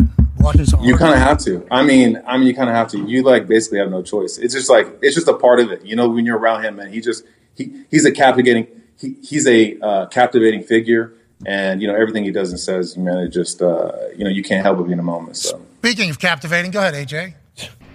Your old coach Sean Payton, he's in Denver now. We just heard he came out and it sounds like he's trying to clean some stuff up, like no Gilligan hats, as he called them, on the sidelines for starters that come out. Can't take your jersey off. All these little things that all equal big things, I think. Is that something that you noticed when you were there in New Orleans with him? We've heard Peyton comes from that Bill Parcells tree, so I've heard it's attention to detail. You guys are practicing hard, and he's not messing around. Are you confident that he's going to get things going in the right direction out there? Yeah, I mean he's a tough coach. He's very, very old school. He's a guy who really pushes you to your limits, not only physically, but mentally. He's a guy who's always going to challenge you. He challenged me young each and every day. I mean, I think I got probably 3 compliments from him while I was here. He was always pushing me to be better. He was always pushing me to be the best version of myself. And he definitely is old school, just like from that whole regime. I think nowadays it definitely pays dividends in these games, because that's what it's about. These games come down to literally the last drive of the game. It comes down to, who can't make, who has the less mistakes, who can't turn the ball over. More teams beat themselves than they actually get beat by the other team. So, I think he's gonna come in and do a lot. And obviously he's there with Russ, so I've been there with both of them. And it'll be certainly entertaining to see, them get on the same page and for Russ to learn this offense. It's like I said, it's a very dynamic offense, and I'm looking forward to seeing how well they work together. Hey, did they call you? Any other teams call you throughout this entire time? I know you said you're only going to play for the Saints, but that one with Sean Payton there and Russ there, if you're getting back in, seems like a natural kind of fit. Did anybody else call you, or was it only Saints in your mind that you were only having a conversation? With Denver, no, nobody called me. Me and Sean still haven't talked since the trade, so it's we're still waiting to kind of have that conversation. Did you say in the middle of that answer he gave you 3 compliments through the entire time he was there? Oh yeah, but that's just Sean. No. Sean, you said that is the thing. We were very close while I was here. He just, he's a type that, for me, he was like a father figure while I was here. He was, it was definitely tough love. He always challenged me. So when we would play somebody, he would always make sure that I knew that, somebody was talking shit about me in the media and that I needed to go prove myself. He understands how to push the right buttons, and he certainly always pushed my buttons and always made me just, fired up to work harder and to play better. That's just the type of guy he is. He really understands how guys internally work and how to get the best out of his players. He really does. Well, let's help you two, have a conversation. Yeah. Bear the hat. Take him up in the plane, up in the chopper, shake some hands. Flip him over, make him throw up. Exactly. Yeah. Right. Put him through the ringer. Great to see you. How about 4 compliments maybe over a fucking, you know what I mean? That would Still want to trade me? I'm excited to see you and hear about your first conversation. I assume that's going to happen. I think this will probably make its way to him, and somebody will say to him, why don't you? Let's make that right. We should make that right. Only 2. Hopefully that'll happen. I assume you'd be open to that, right? Yeah. I mean, he created me on the field, man. And we shared a lot of wins and a lot of moments, man. I'm always here and I'm always open for it, man. He's, he had a big influence on my life, my career. And there's no reason I would never. Let's go shake their hands. Yeah, that's right. Last question here from Pacman Jones, Jimmy. Last question. Y'all took the running back from TCU, Miller. I think he was 71 pick. Have you seen any flashes out of any of the young guys that's there now? Yeah, I mean, Kendrick? our running back position is talented. I mean, we have everything you could ever want. I think the biggest thing is obviously, the biggest difference between college and pros is being able to pick up blitzes. As everybody here knows, dogs and blitzes are some of the hardest thing for that transition. So, the way that they're going to make it on the field quicker is to not be that one-dimensional player and to be able to pick up and to be able to understand these checks so that we can keep the quarterback clean and we can get the ball down the field. A New Orleans training camp isn't like most training camps. It's extremely physical, and all these guys have been downhill. All these young kids have been looking really good. I think he had a one-handed catch the other day, and so he's looking promising, man, and really looking forward to seeing what we do out of the backfield, because this offense truly has a well-rounded attack. We have talent everywhere, and I'm just excited to get on the field with the guys. We can't wait to watch it, buddy. We're very thankful you took time out of your day to join us, too. Oh, yeah. We didn't have a relationship with the Saints at all, I don't think. No, not really. Who was old Cuz? Defense came on a couple times. Mario Davis. Mario came on a few times. That was awesome. Hasn't been in a bit. Lutz. Will Lutz came in 1L in Will's Cam name. Jordan. Cam Jordan just signed a new Ricky deal. Williams was just on. Wow. I don't think that was through the Saints. So we're very thankful that you joined us, and shout out to the Saints PR people for making this happen. Obviously, the fleur de lis right behind you looks beautiful, and we can't wait to watch you back on the field. We're lucky you're back in the NFL. We appreciate you, Jimmy. Yeah, man. Also, congratulations on ESPN. Thanks. Wow. Thanks. I mean, unbelievable. Obviously, you guys deserve it. It's a special thing, you guys are changing, you guys are changing the game. Jimmy, stop. I don't want to hear it. Shut up. Really? Get back to football. No, man. It's unbelievable. It's unbelievable to see, man. So I'm looking forward to being on more and more over the next year. Oh, you're going to join us during the season? Of course. Have to. Let's go. Hell yeah, dude. Let's go. We appreciate you. Ladies and gentlemen, what are your thoughts on funnel cakes in beignets down there? What are your thoughts on the beignets? I mean, beignets are amazing, but I don't eat fried food or sugar, so I can't do it. I can't do it. Superhero. I thank God there's people like you out there. Yeah, need them. I would, though. I'm eating candy all day. You do, yeah. Yeah, you're a fat ass, though. This dude ran a 4.51 last week, dude. Right here, eating candy every single day. Unbelievable. He's built different. That's why. Trust me, I played him plenty of times, bro. He's built different. Nobody's got him. Nobody's got his mindset, bro. Pac taking any cheap shots on you or anything? Talking shit? He talking shit to you? Him? Every time I played him. That dude hit me late or low almost every time I caught the ball. I don't know how many times we talk shit towards each other, but I'm sure I said some stuff to him. We both hate each other when we play. You better get your big ass down. That's what you better do before you come over here, because I'm going to hit your ass low every time. Well, I'm happy you guys made amends, and you and John Gruden are going to do the same. Ladies and gentlemen, the most interesting man on earth, Jimmy Graham. Thank you very much. Yes, now is a man who's won a major before. Whoa. Oh, yeah? He's won a U.S. amateur before. What? Whoa. He's won college before. What? Jeez. This past weekend, Andy Greenbrier in beautiful West Virginia shot a 58 on Sunday to win a live event, and I assume he just got broken off big time. Ladies and gentlemen, a man who was once 140 pounds, then 270 pounds, driving the ball 390 yards, then 330 yards. Bryson DeChambeau. Yeah, Bryson! What's up, dude? What's up, everybody? How you doing? Hey, sorry for making you wait. I do apologize. Literally, as you sat down on the thing, I'm not ready to walk. You got to do what you got to do. Hey, we would have understood completely with it all. I actually thought about that as I was coming out of the John. I'm like, oh shit, DeChambeau, we got to go. We appreciate you for waiting, and congrats on the big win. That's Greenbrier. All right, let's dive into this. You're the first golfer we've talked to since the entire development of LIV, okay? And we saw a couple of your press conferences. We don't need to ask you those questions, but we certainly want to talk about it all. Now, when you decided to join Live alongside many other legends and start this new league, and now obviously the PGA and Live have merged to become one entity, what does that mean? None of us know, but we'll certainly find out. Feels like the PGA just got a shit ton of money from Saudi Arabia, which, was kind of the conversation at the beginning of the whole thing, but neither here nor there.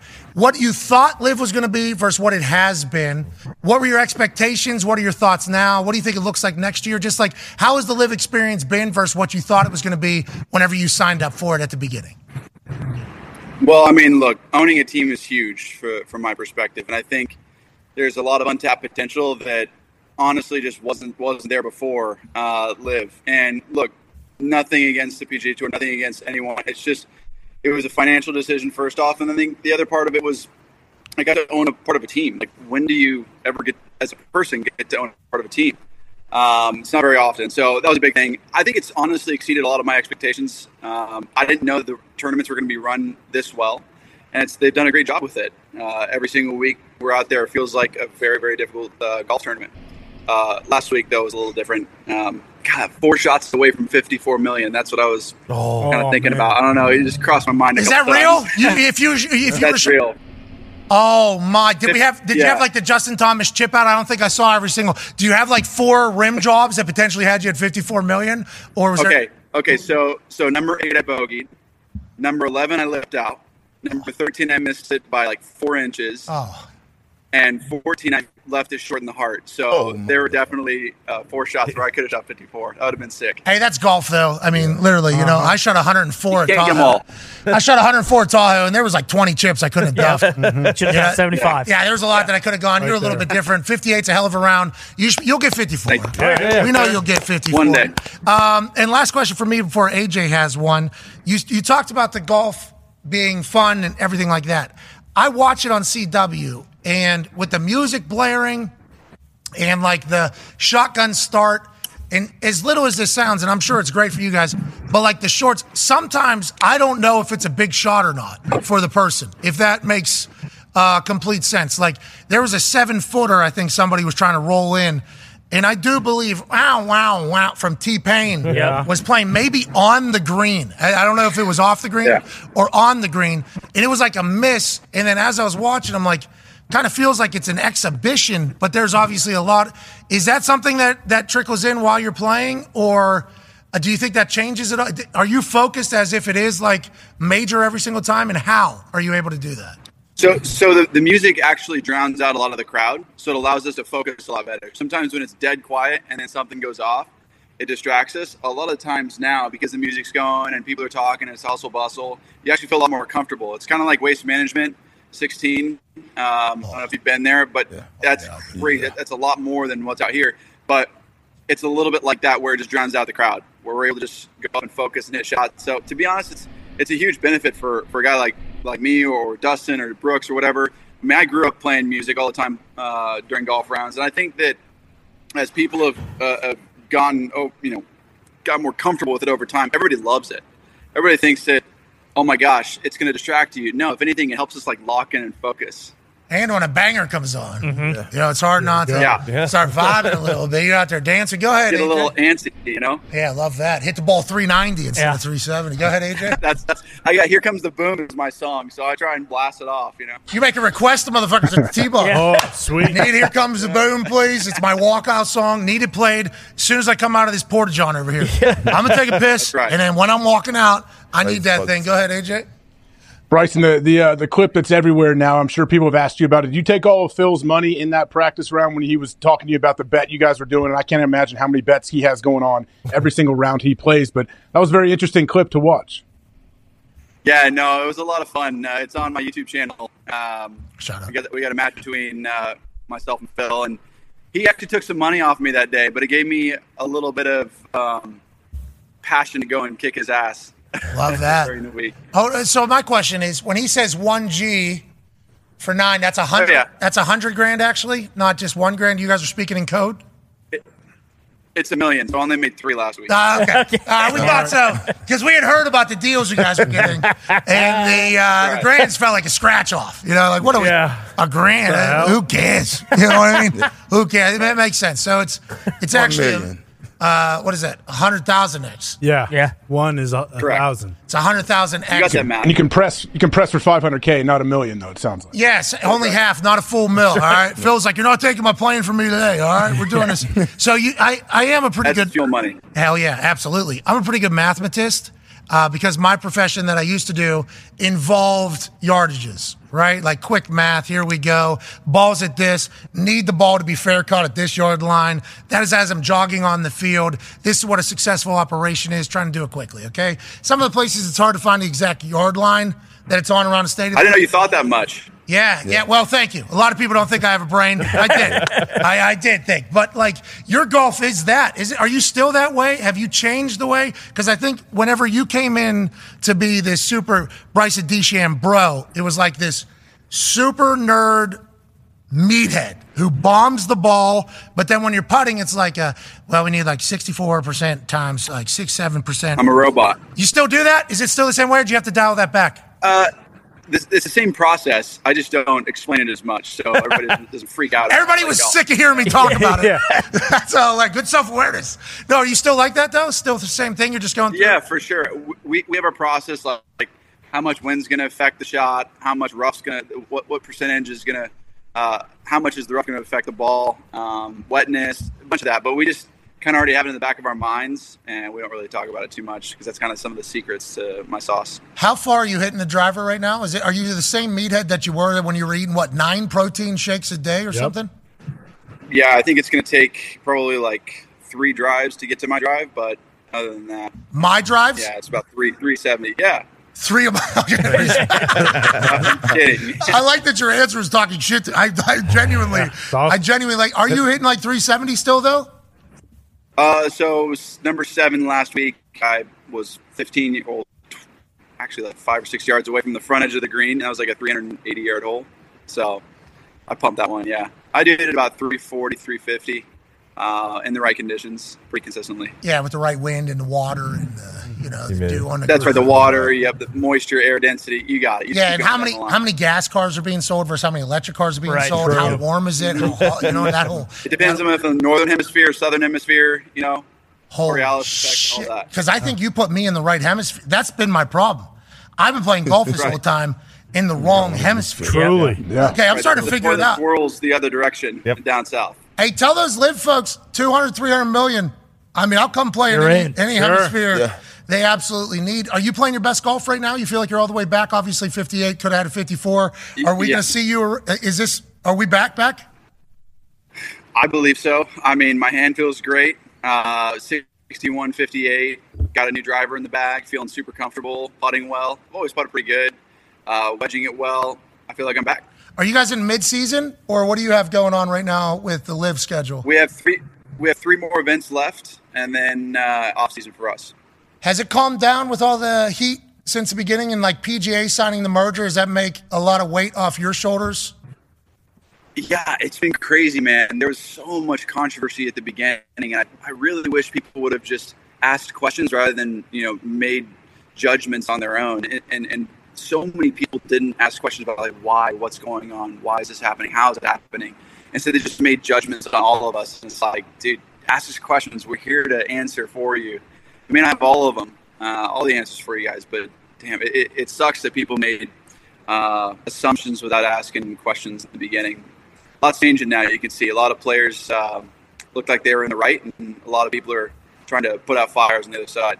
Yeah, speaking of fires trying to be put out right now, Tone has a question for you. Yeah, Bryson, so all the news about the merger came out, and there was a bunch of rumors and stuff like that. Have you guys actually heard anything concrete about what the merger is going to look like between you guys and the PGA Tour? 0. No way. Everybody's saying that, but that feels like bullshit. How does everybody have no idea? Well, it's because there's about 4 or 5 people making probably all the decisions, and it's not a bad thing. I mean, I trust the guy that's up there. He has our best interest at heart. I mean, when I met Yasser HE 3-4 years ago, I mean, he always had this vision for golf. He'd always cared about golf and like, look, this game needs to move in a more positive direction. Love Tiger, love everything he's done for the sport, but he's not going to last forever. We need something to jolt and jumpstart this sport. And he had an idea with Performance 54, and ultimately he provided the capital behind it. And all of us players saw the vision. We all got equity in a team. Us principal players got equity in a team. We built our teams out, and we moved forward from there. And, a lot of us were tired of the other side. A lot of us were frustrated. Look, I have no problem with them. I would love to play in tour events if they allowed me back. But a lot of it was just frustrating. There were numerous times where we would talk about, hey, this is what we want done. It's supposed to be a player-run organization. None of it's getting done. Why can't this change? Why is this not changing? And certainly, Live provided us a better opportunity, and that's ultimately why a lot of us went over. Yeah, Besides, obviously, people are going to talk about the money. That's no doubt. Certainly good. We wanted an opportunity. Yeah, certainly good. John Rahm just talked about not having porta-johns on every hole. Like, he's been asking for that for years. Like, John Rahm's like, can we just piss maybe? Like, that would be He needs to get equity or royalties off of every porta-john sold. Yeah, no doubt. He should get a sponsorship. There's some big money in the dumpster and porta-john business for sure. But like, I think during the merger is when idiots like me, I watch every single weekend. I because especially now I got a baby, so I'm watching a lot of. My wife gave birth to the baby, sure, obviously, but you got one. Baby is certainly there. Like, I watch golf. I didn't know nearly enough about it though, about like the no guaranteed contracts, having to pay out of your pocket. If you have a bad week, you're losing money to go participate in these particular tournaments. Like, we were learning all those things, like, kind of in real time as was all being announced. Right. And it was like, oh my, they had a lot of things that could potentially be attacked. Like, hey, these are a lot of flaws in the year 2020, 2021 with how much money you're making that you should not have. And it felt like, okay, they took advantage of that. But it sounds like there was also a vision alongside of that you all really fell in love with. What is the vision?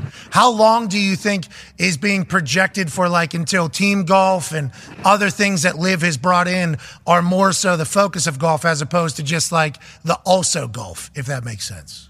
Look, I think the individual titles will always be there, but adding another layer of team golf, I think, needs to be there. It has to be there for fans to interact from a fantasy perspective, gambling perspective, whatever that is. I think it's crucial for the game of golf to grow.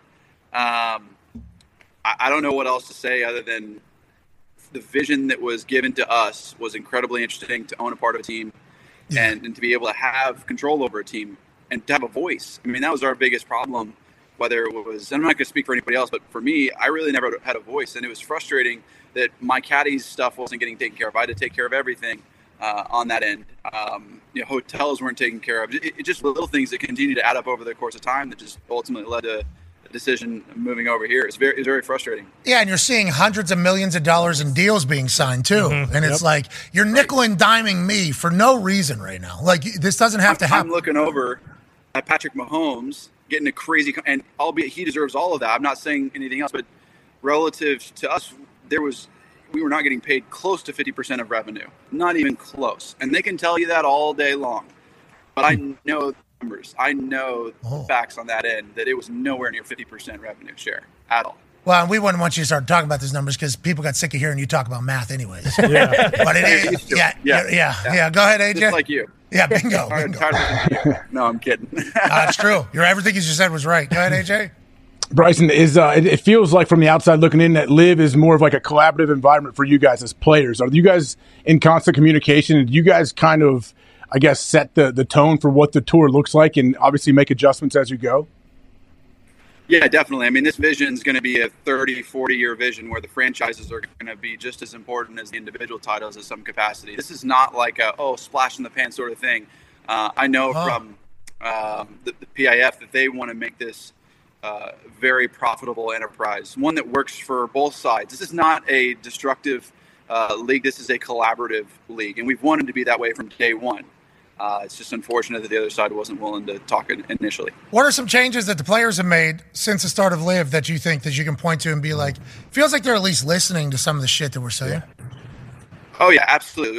Whether it's shorts or shotgun starts or Bushnells or taking care of caddies' travel needs. You guys are flying on that. The way that the teams are paid out, the structure of how it will continue to be paid out over the course of time based on guaranteed contracts. So, like, I'll pay to have a player.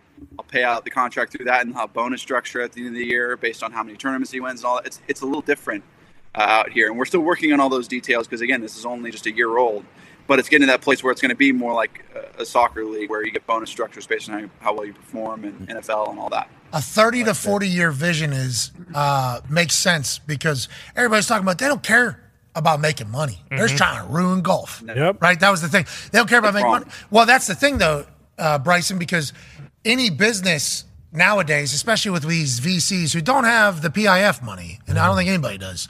They're trying to, though. These VCs, when they invest in a company, they'll dump billions of dollars. If they think there's going to be more billions coming back 20 years, 30 years from now, they have that money. And they're like, yeah, we will dump. And then if it's going to come back at some point, like that's the difference between those who are hilariously wealthy versus those who, are just trying to get rich in this entire thing. They view it 50 years, 30 years down the road. And that seems like that's what you got. We never heard that. I don't think that has been, the length of this thing has never been talked about. It's always been like they're just trying to come in, shake it up, and then we haven't really heard anything. They're playing 3D chess. That's pretty sick because we're in the third dimension too. That's right. Yeah. If they're playing 4D chess, man, look out! Oh my God, they're on ayahuasca. Yeah. Connor has a question for you, DeChambeau. Yeah, Bryson. Actually, one of the things that's been going on, and I believe John Rahm also mentioned this too, was the Ryder Cup. Has there been any sort of update on that? And is that something that all golfers are on the same page? Because even Rahm said, like, "Hey, look." Everybody should be able to play, whether they're in LIV or in the PGA. And have you heard anything about possibly playing? I mean, there's been a lot of talk about it. I'd love for you guys to keep talking about it because I'd love to represent my country, and as well as Taylor Gooch, who's won 3 times this year, or you got Brooks Koepka, who won a major, and DJ, who's always incredible on the Ryder Cups. I think we all deserve an opportunity to be talked about for the Ryder Cup because it's not about PGA or LIV. This is about your country. America. I mean, you got to realize the Ryder Cup is country. Come on, for country. America. So John Rahm's right. He's been neutral in this whole process, and I love John and the way he speaks about this whole thing is beautiful. He is an eloquent speaker relative to the whole situation, and I can't thank him enough, to be honest, for his neutral opinion on it. Yeah, he's on the different Ryder Cup side, so fuck him. Yeah. But also, we do appreciate him. We do appreciate everything. He's great for golf. I absolutely love him. Another thing that was great for golf for a while, and you just complimented him. Yeah, you and Brooks. You guys had some moments on the internet where you didn't necessarily love each other, and we respect it. We appreciate it because in our sport, that type of stuff happens. Whenever there's competitive juices, there's a chance that things like golf, seemingly, no matter what, great work, great job. You just beat me for $2.5 million. You did so good. Congrats. I don't understand how it always happens, but golf has a great amount of class, and etiquette and everything like that. So you sometimes. Well, that's what you and Brooks, I think, were trying to showcase there. But what made you guys kind of become friends and get past it? And was there a moment pre-LIV that maybe set up for you guys to be friends, or was it when you got to LIV, a bunker mentality kind of brought you guys together? Yeah, I think the Ryder Cup, we kind of squashed a lot of what was going on. We realized we were going to play for our country and not for our own personal advantage and whatnot. The PIP stuff helped. We definitely thought that there was a playoff of that. But there was beef back in the day, and I think as time's gone on, as we've gotten older, especially going to LIV, we realized that we're all in this together, and we got to figure out a way to make it make sense for everyone. And I think we all held the same belief on both sides of the coin when it came to the franchise model, how the structures are set up, what needs to be done in order to make this a growing the game potential that we think it could be. Just on numerous subjects, we just kept hitting the line, and we're like, well, we believe the same thing. All right, cool. And so over the course of time, it's just become more of an understanding that we're on the same page and we respect each other in that regard. Hell yeah. Thank you for that. Let's go. There's a couple of majors there in a row where it was LIV guys competing against PGA guys. And it was like, man, it really does feel like the LIV team is like because we see the videos of you guys on those 757s at bars. I see Patty Perez having the time of his life. Dustin Johnson doing his thing. It's like, he's the man. Yeah, great hair. Love everything about him. The way he's spoken about his trip to LIV has been hilarious, too. Yeah. Like, fuck you guys. How about that? Yeah. I haven't been home for 40 years straight. Okay, now they're offering to pay me more money, and I'm able to go home every once in a while. Why don't you get off my ass? I love There's no choice. Yeah. There was no choice from it. It was obvious. Yeah, I think so, too. Just some of those full swings I was watching. Brooks was one of them. Also, Cuzzy from Hilarious dude. He once chipped a ball through his Ferrari. Oh, shoot. Oh, Ian Poulter. There it is. Poulter. You watch those full swing things, and it's immediately like, yeah, definitely take $100 million guaranteed right now. No question. If you had to do it. But also, I think for Liv, like, Poulter's a good person to get in there. Yeah. Great personality. Feels like there was like proper recruiting on who to bring in there for that first round. I'm excited to see if is there going to be more, you think, with the PGA merger? Or what do you think about that? I'm sure there will be. Yeah. I can't speak much on that. Ooh. Oh, we're holding things back. Hey. Oh. You get a fee? Bryson, do you get a fee if you bring anybody over? Founders. No, yeah, finder's fee. No. There's nothing like that right now. At least that I Could know. be. I don't know about that. So what this would be you signing point. people? This would be you signing people to your team, or this would be somebody getting a new team? Yep. Well, yeah. No, so I could sign people to my team if I wanted. So like at the end of this year, if somebody doesn't play well and they're outside the top 24, I can easily go pick someone. Do people get kicked off the list? Damn. Oh yeah, so there's relegation. The bottom four finishers in the individual title during the year just get relegated back to the what is the Invitational Series? The International Series. That's right. Yeah, you don't even know. We don't know the name. They're basically never playing golf. No. Well, hey, look, I'm a captain, so. That's right. And a founder and an owner. Yeah, learn the system. Learn the system, Bryson. So they do get. I always get the mix to see the International Series. So there is movement there. Okay, at least we know that there's going to be changing. He's saying there could be trades too. And then there's 20. So there's 20 guys that could easily be moved, or someone else could pick them, or trades, or draft, whatever. There's a lot of movement that could happen, just like the NFL draft can happen. That's what we're trying to eventually set up and make happen for golf as well. So there's PGA guys coming over to live. Yeah. That's what this guy just horribly said. Recruited. Without saying. Maybe. Never know. You do, though. Yeah. I'm not saying anything, guys. Don't put me in the corner. Come on, Bryson. This show stinks. I mean, this is nobody's watching. Nobody is watching. He said he's got answers. Nobody will see this. If you say it, it's like a tree falling in the woods. Won't even be news. You know what I mean? Yeah, I hear you. I mean, look, I'm going to dangle that carrot in front of you guys and just let you play for it. Oh, it's good TV. It's good teaser. McElroy's going. Last question. Wow. Got Rory. Rory to go over? Rory. What? Oh, my God. Actually, they're going to have Rory, Jordan Spieth, Ricky Fowler, and Another one. Might as well throw in Tiger, because Tiger's probably Justin Thomas, who heartbreaker. Wow. Man. Heartbreaker. Justin Thomas, another guy. No guaranteed money all season. Yeah. Right? Bring him in. Hell of a player. Now, Billy Horschel's another one. Who? Oh, yeah. Billy Horschel. Well, we love those. Who's got the carrot now? How many people are on your teams? There's 4. Oh, so like 12 teams of 4. Any of those 4 know that. just becoming the PGA team in live would be must-watch. Well, there may be 2 more teams being added. We don't know. We're still Whoa. Okay. Expansion. Okay, we're starting to get more and more here. Let's keep going. Nobody's watching, remember. Nobody's going to hear anything about this. All right, nobody's going to know. 8 more players, it seems. Okay.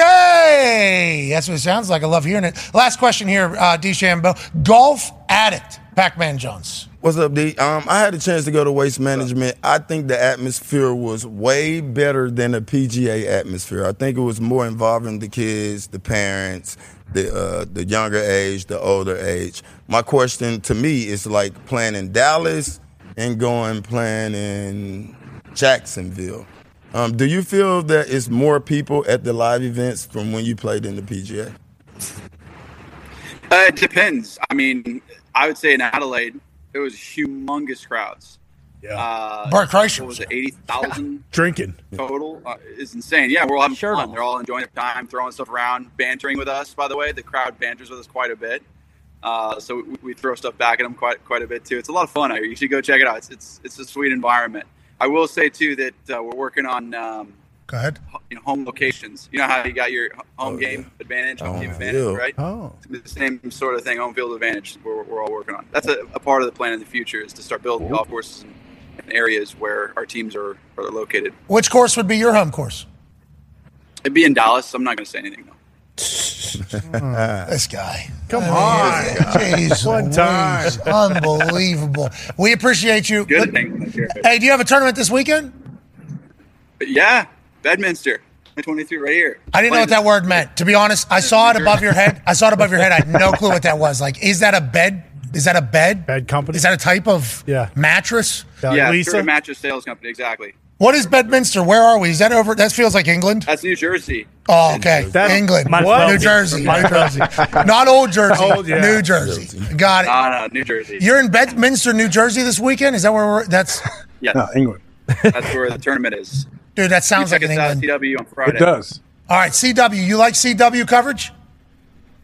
They're awesome. I mean, they're a great partner. They are growing. The sports division is getting bigger. I think that it was ACC they took over, right? So they're moving. They did. And they also have. I'm not announcing anything. I don't know what has been announced and what hasn't been announced. That's dang a little carrot. You're doing the same thing. Yeah. Dangling my carrot. Yeah. Not telling you, asshole. No How about way. that? We appreciate you. Good luck in New Jersey. Thank you for everything you bring to golf, and good luck the rest of the way.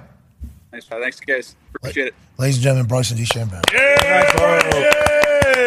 All right, so 8 players, sounds like, right? Yeah. 2 more teams? 2 new teams. Man, who's coming over? Who is it? That PGA team would be awesome. If they all wore pants, Yeah. you know what I mean? They should. Did the full thing. Tucked in. Oh, my God, that would be awesome. It's like the NWO coming in. Yeah. That would be spectacular. And I think Justin Thomas, has a little axe to grind with some golfing going on. Right. That's how he's playing. They got 3 more tournaments here. 3 more, he said. Bedminster. That sounds like an English town. Yeah, 100%. Like Westminster. Bingo. That's what it is, right? And Northminster. Yeah. And Southminster. And then Bedminster. Sleepminster. Oh, that's a Connors guy. That's a golf course. smelly town in Jersey. Is that what you're saying? No, It's a Trump golf course, is what Zito just told me. Oh, There's really? been like 3 of those. I think a lot of those on the live circuit. You Yeah. guys go. Yeah. You guys, More than one. everybody's really mad about this? Sweet. How much you guys paying to rent the golf course? Well, Jordan Poyer found out. Cost a little more to pay. Didn't he? But he put it back on. They had didn't to, yeah. They shut it down for a day because some of the sponsors pulled their stuff. It's a wild time to be alive, dude. Very, especially for those guys too. Yeah, especially when PGA merges with them out of nowhere. Yeah, It'd be like, wait a minute. Yeah, victory lap. Are you kidding? Not only victory lap, but we were getting Yeah. by the PGA. Head of the PGA is like, hope every swing they take, they can think about what they're doing. All those families that died in 9/11. Yeah, it's like, holy shit. That is all right. That's like neither side's coming back. Like Morgan Wallen has that song. Last night we let the liquor talk. You know what I mean? And it's funny that he has that song because what he did talk about when he was liquored up a few years ago, Tough night for him. he has somehow survived. But there's like some things I think like in any relationship that like get said and it's like, okay, well, not going to be able to come back from that one. Wom scams and Siobhan during the last episode. Bingo. Like, all right, you're kind of, we understand there's bantering happening, but then you crossed. All right, so now it's over forever. That's it. You know what I mean? Yeah. Felt like that happened. Yeah. From the PGA side towards the live players. Like, you motherfuckers weren't even giving us a guarantee. What are we talking about? It's like a one-way contract, not even a two-way contract. We're not even, I'm the best. Okay. And I got to pay to get here, hotel. And then just what, a year later? Yeah. It's like, we thought about those families, and we've decided that if everybody else is going to take it, I guess we should too. And nobody knows anything about this, but we just signed for an undisclosed amount of billions of dollars. All right, see you later. And I'm sick. I'm out of here for the next 3 weeks. Which is why it makes sense that Phil's been playing every event with his penis hanging out of his trousers, because he is just the king of. I mean, you go back, look at the tape. Phil's just been letting his dong hang out because he won. He's the champion.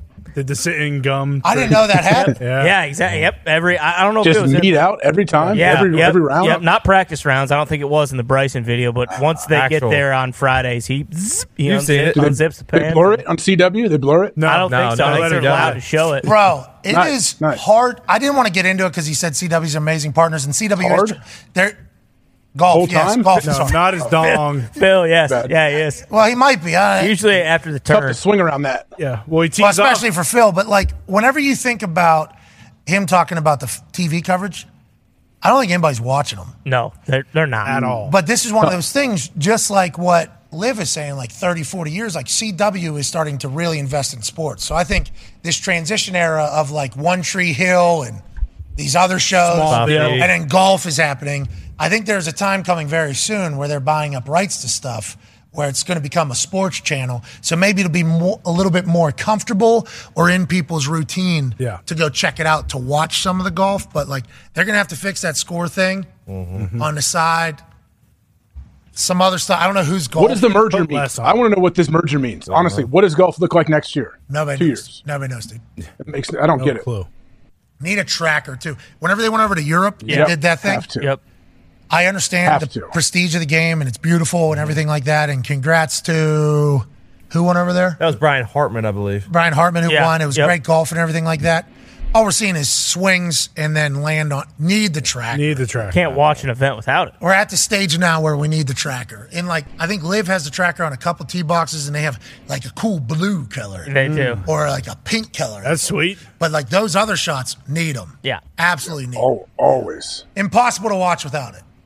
You have it on your cell phone has apps now that does a tracker, but I guess that's not live tracker. You have to run back. Like live tracker is probably a little tougher. Yeah, but you can be but maybe what, it should be 45 there. seconds to 2 minutes delayed. Yeah. You know, when you're because they're just sending to shots. Like you can put that in post if you have to. But when we're at Tahoe, we see the thing. It's literally right underneath the camera. Yeah. There's this device. Did you see that was the top tracer thing? Like the top tracer TrackMan type thing, yeah. Yeah, because I was very interested when I turned around and I saw it. It was right underneath the camera. It's like, oh, they just seemingly attach that to the camera, and that science, whatever the technology is, just works. It's like, need that on every camera, okay? Need to figure that whole thing out. Well, even the thing Nick used last year for Tahoe to track your shots, just that mobile app on the phone, like that didn't work terribly. It wasn't as if they tracked Yeah, it took like 4 minutes every shot. Yes. You had to put where it landed, right? Yeah. That was the hardest. It also has to be like perfectly still to like truly capture it. But you're right, they do have live tracking that obviously the PGA Tour uses. I know it's not cheap, but Liv has shown they have no reservations about spending money. So, how about the bottomless pit of cash? And it keeps growing. Yeah. Every day. Building that wall. Like it's gonna Build that keep wall growing. over there too. Sound pretty interesting. Where, What's Mexico? The 4 teams and adding other teams, adding her home field. The home course one's smart. Yeah, that's sick. Tiger's coming over, I heard maybe. He'll let him use a cart. Well, if they're merging. No, he just got put Nah, on. he's he on just the got put board. the board. Yeah. He's the first player or the. Now that And really break their heart they when he now leaves. majority players, I believe, is what the. What happens when Tiger, who did turn down allegedly $1 billion to go to Live, is a part of a board decision that isn't necessarily the most positive? Are people going to turn on Tiger? Well, they have before. Heavy is the head, pal. Yeah, you go that's sit in that. You sit in that boardroom, and some bad shit comes out. Everybody knows who's voting in there. Yeah. You know, Tiger can take it. He went through that a couple tough years, and he made it out. Yeah. Tough years of what? Tough years of when, to Ty's point about Phil, he was slinging his dong around. Porking Denny's waitresses. Yeah, walking around, not caring what time of the month it was. What does that mean? He got a. You know what I mean? He got a 9-iron to the back of his SUV. Yes, he did. Yeah. People forget about that. Oh, yeah. Heard around the world. That was some real stuff. Great hit, too. Yeah, it's real. Got to be swing. security footage somewhere.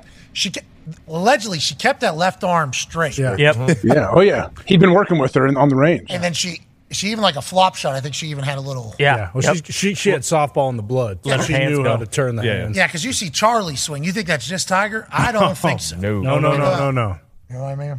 Boom. Let the hands go. Yeah. Unbelievable. Everything okay, AJ? Oh yeah.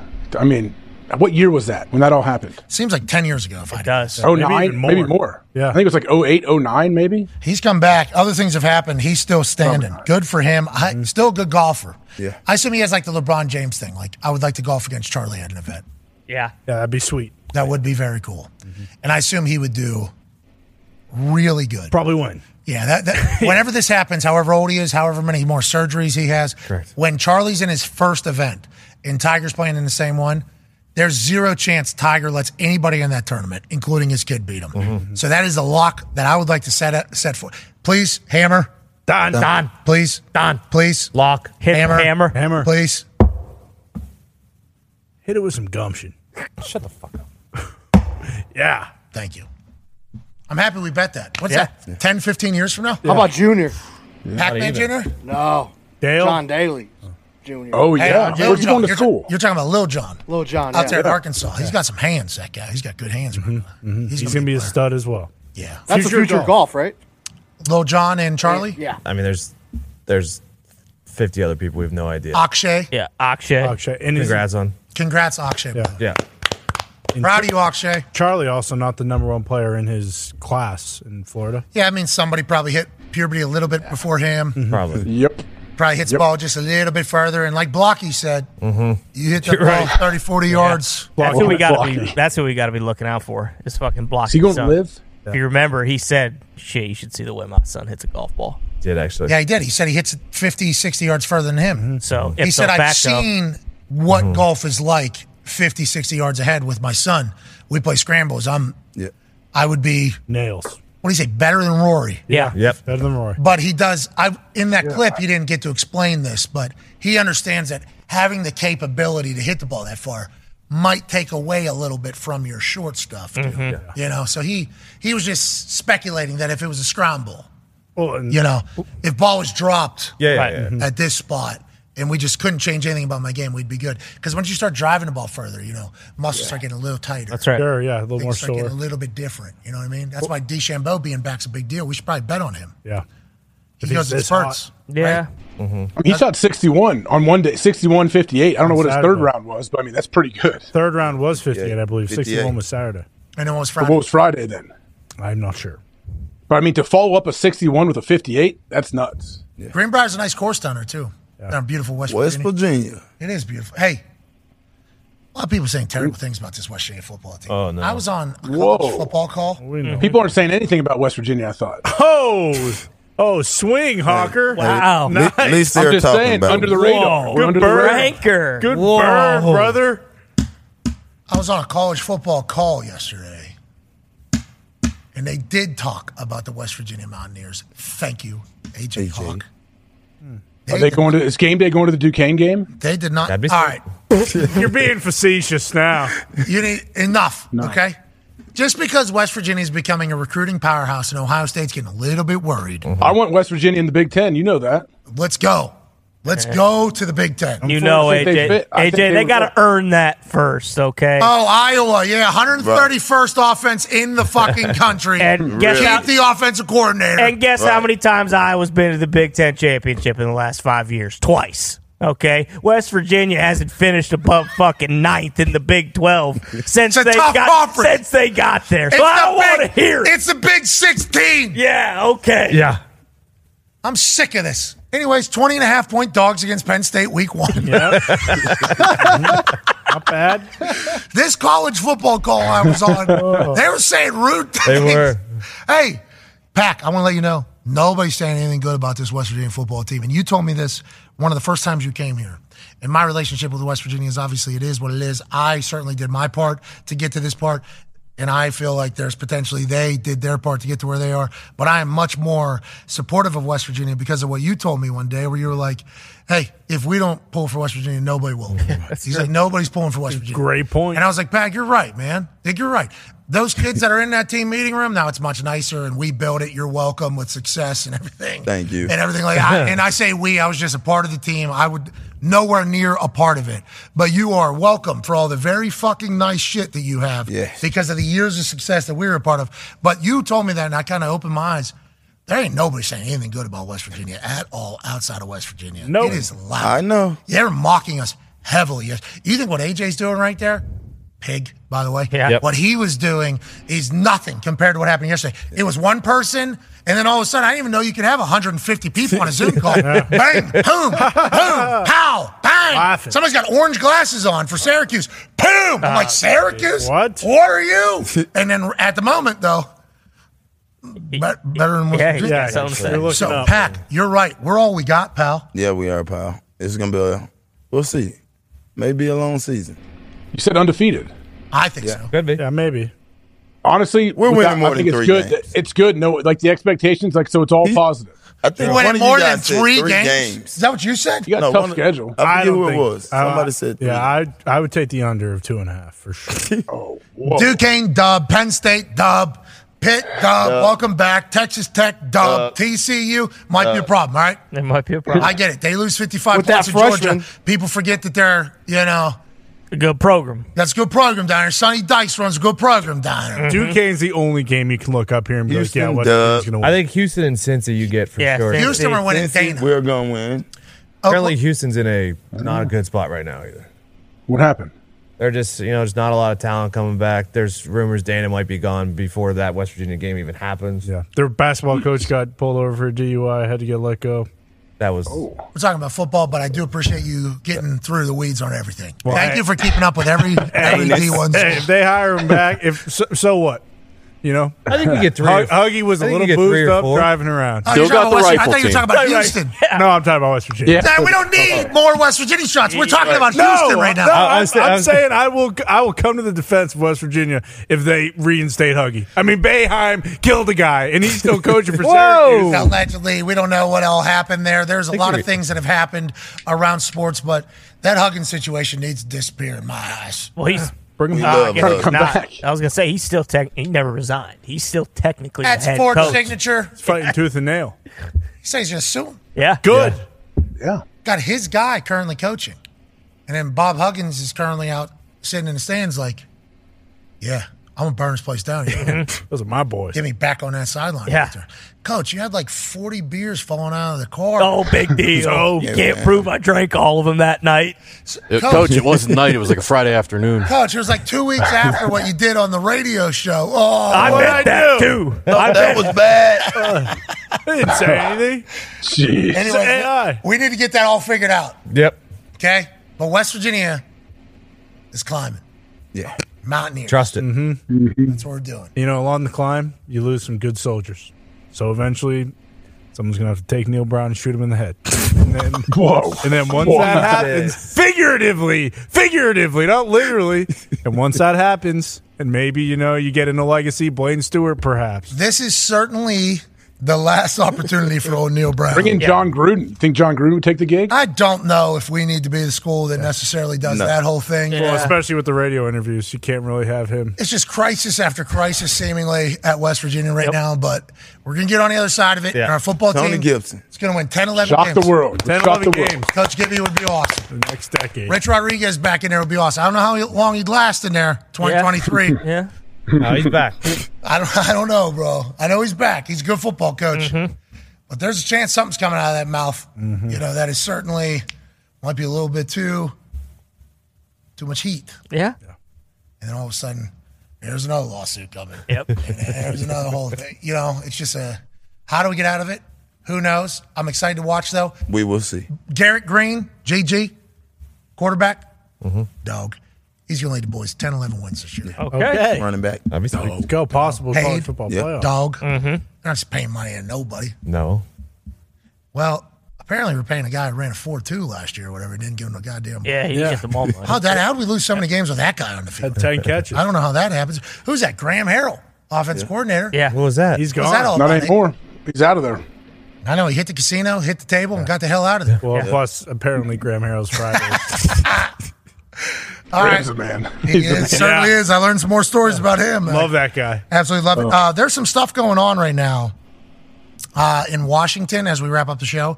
Speaking of what we just spoke about with Rich Rodriguez, him just being a pretty intense human being and, trying to really exhaust all words to make sure you are the most motivated you could possibly be. Right.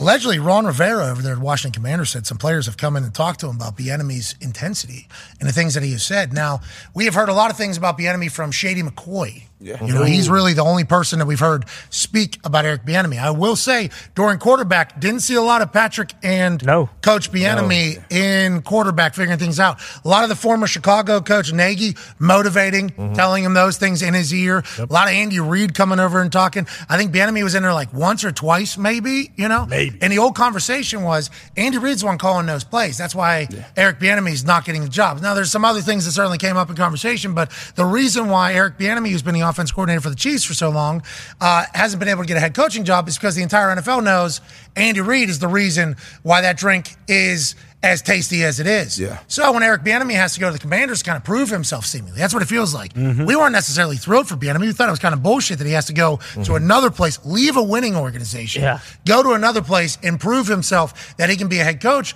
And then Shady says what he says about him. We all start like wondering, how's this going to go? The internet's saying Ron Rivera's already throwing Eric Bieniemy kind of under a bus. Whoa. And the players aren't necessarily in love with the way Bieniemy's doing things. If they have success, obviously all of this subsides. But what are your thoughts on early conversation and controversy about new coaches and buildings, more specifically Eric Bieniemy with the Washington Commanders?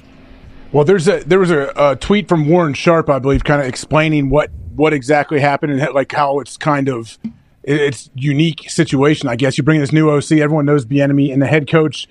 He didn't completely support Bieniemy. He said, "Why don't you go talk to him?" Not like, "Hey, I'll talk to it. I'll figure it out together." And I mean, everyone knows like Bieniemy is like a hard driving guy that holds them accountable. Every guy I've ever talked to that's played on a team that he's coaching, they say like they love and respect him. His guys actually absolutely have to play for him. I'm reading this quote. The second one, really hilarious. The first one, have players had to adapt to Eric Bieniemy's intensity and have any struggled with it, Coach? Yeah, they have. And one of the biggest things is I had a number of guys come to me and I said, hey, just go talk to him. I said, I understand what he's trying to get across to you. I think as they go and they talk and they listen to him, it's been enlightening for a lot of these guys. I mean, it's a whole different approach. Again, you're getting a kind of player from the players back in the past, especially in light of how things are coming out of college football. So a lot of these young guys, they do struggle with certain things, and a lot of it is from where they've been. I mean, guys coming from certain programs are used to it. Guys coming from other programs aren't as much. So us as a coach, I kind of have to assimilate and get a feel for everybody. Eric has an approach, and it's the way he does things, and it's not going to change because he believes in it. Jack Del Rio, dust up, it has his approach. Having been a head coach, I think Jack has a tendency to try to figure guys out a little bit more as opposed to, hey, this is it. This is the way it's going to be, that type of stuff. Wow. Eric hasn't had that experience yet. So that last two sentences is really what Ron Rivera's feelings were. And then, well, they came to you. It's just if they felt like Eric was riding him too hard, well, they were just a little concerned, he says. That's a hilarious thing for Ron Rivera to say. He doesn't hold a lot in. Yeah, but Ron Rivera just being like, yeah, you know the deal. We just got new ownership.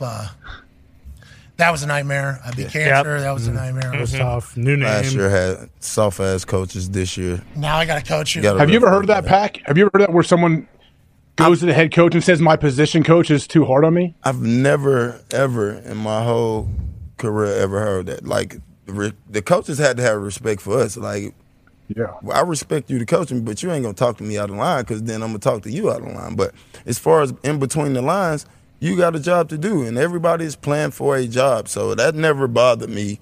And Zim is one of the, like, I chased Zim all the way from the fucking 50-yard line all the way into the locker room one time because he called me a pussy. And I literally went bananas. What was that, pal? But, like, I didn't, I once I got it off, it was cool. But, like, the way he talked to me about doing my job, I had no problem with. Yeah, and he was saying compared to what you normally are. Is what he probably had to explain to you. Right now. What my expectation is of you versus what you're doing right now. This is how I see it. Now, how he worded it, obviously not the most appeasing for the person on the receiving end of it all. But there's some old school guys that's just how they operate. And they have no empathy. This is our job. Do your job. This is how it goes. But what Ron Rivera said there at the end where it was like, yeah, Jack Del Rio seems like he kind of tries to understand the humans a little bit. I don't think Eric has really. He doesn't care. It's his way or the highway. That was an interesting. Ron was coaching Bieniemy a little bit in that response there. Like, hey, would be nice, if you, because I got a lot of guys coming here, but this is just Commanders football, baby. It ain't like that. This is just Commanders football. Man, it's not like that in NFL locker room. Like, I'm saying you got something to say back, but like. Can't go to a coach complaining about another coach. The head coach is an interesting move. You got no fear of getting fired. That would have to be. Normally, I see him. That would have to be somebody real high up, right on the team. I don't know. It could be young guys that just feel comfortable expressing themselves. I have kids tell me all the time, like at different practices and stuff like, man, I'm glad that you feel comfortable enough to tell me that, but you shouldn't be telling your coaches stuff like that. Like just how.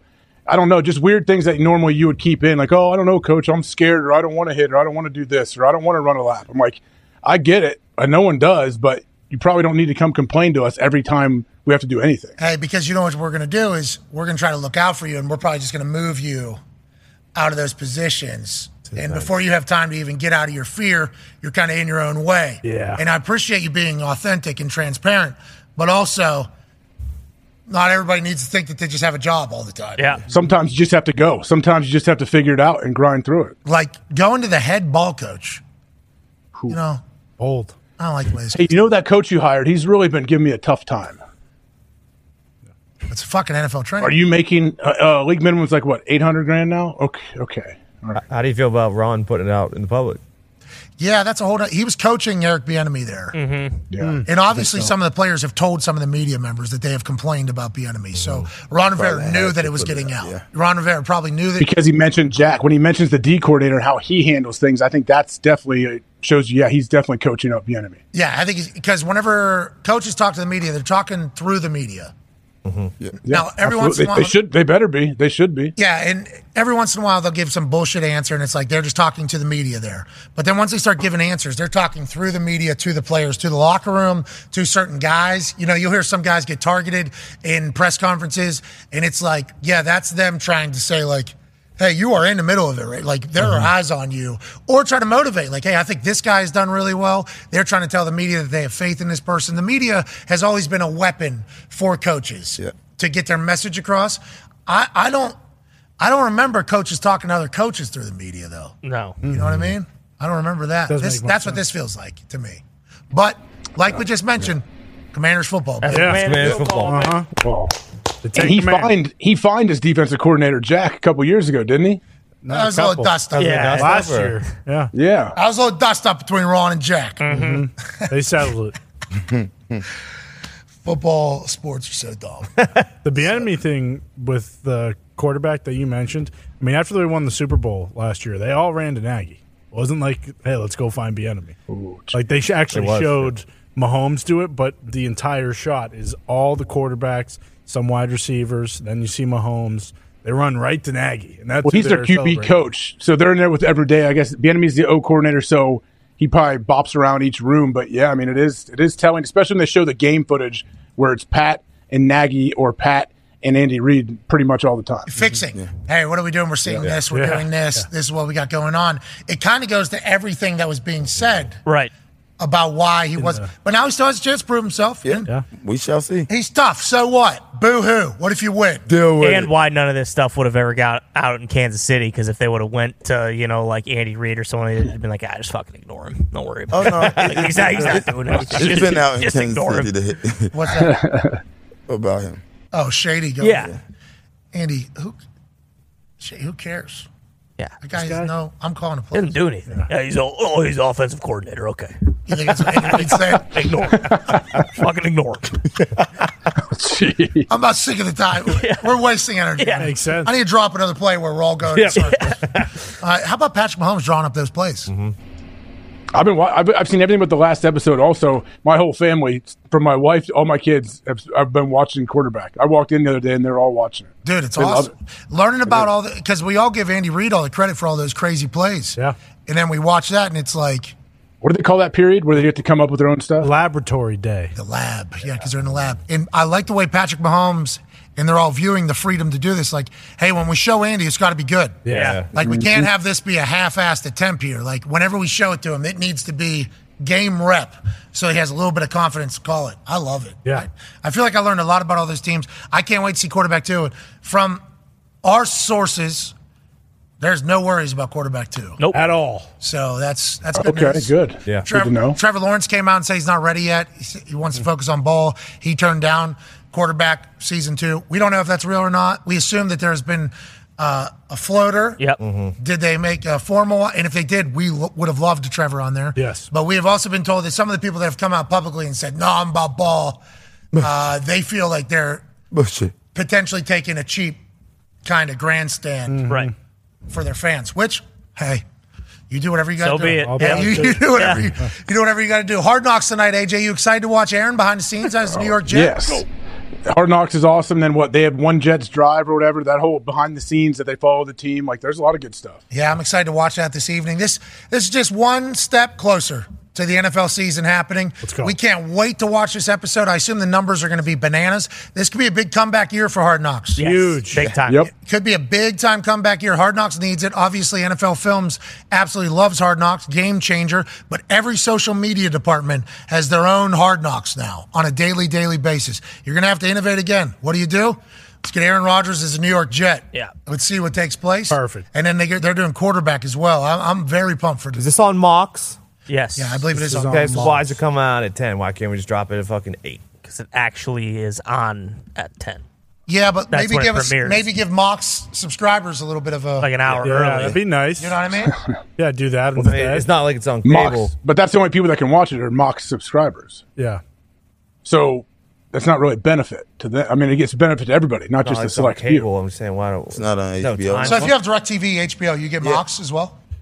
I think so. I think you have to pay for it. DirecTV still around? What? Yeah, I got DirecTV. AJ, You got YouTube TV this year for football though. Oh yeah. YouTube TV is about to have a hell of a run. Yeah. Yes. Hope they got them servers situated. Hey, that was a good play. time, AJ. Yeah. Genius. That was a good play. Great, Immediately unbelievable made it play. better. Like Thursday Night Football, good grab by Amazon. Thursday Night Football, okay. But like Sunday Ticket is what you reach every NFL fan. Yeah. Yeah. It'll get the old people to actually make the effort to go find it. That's what it's going to do. That was a good play.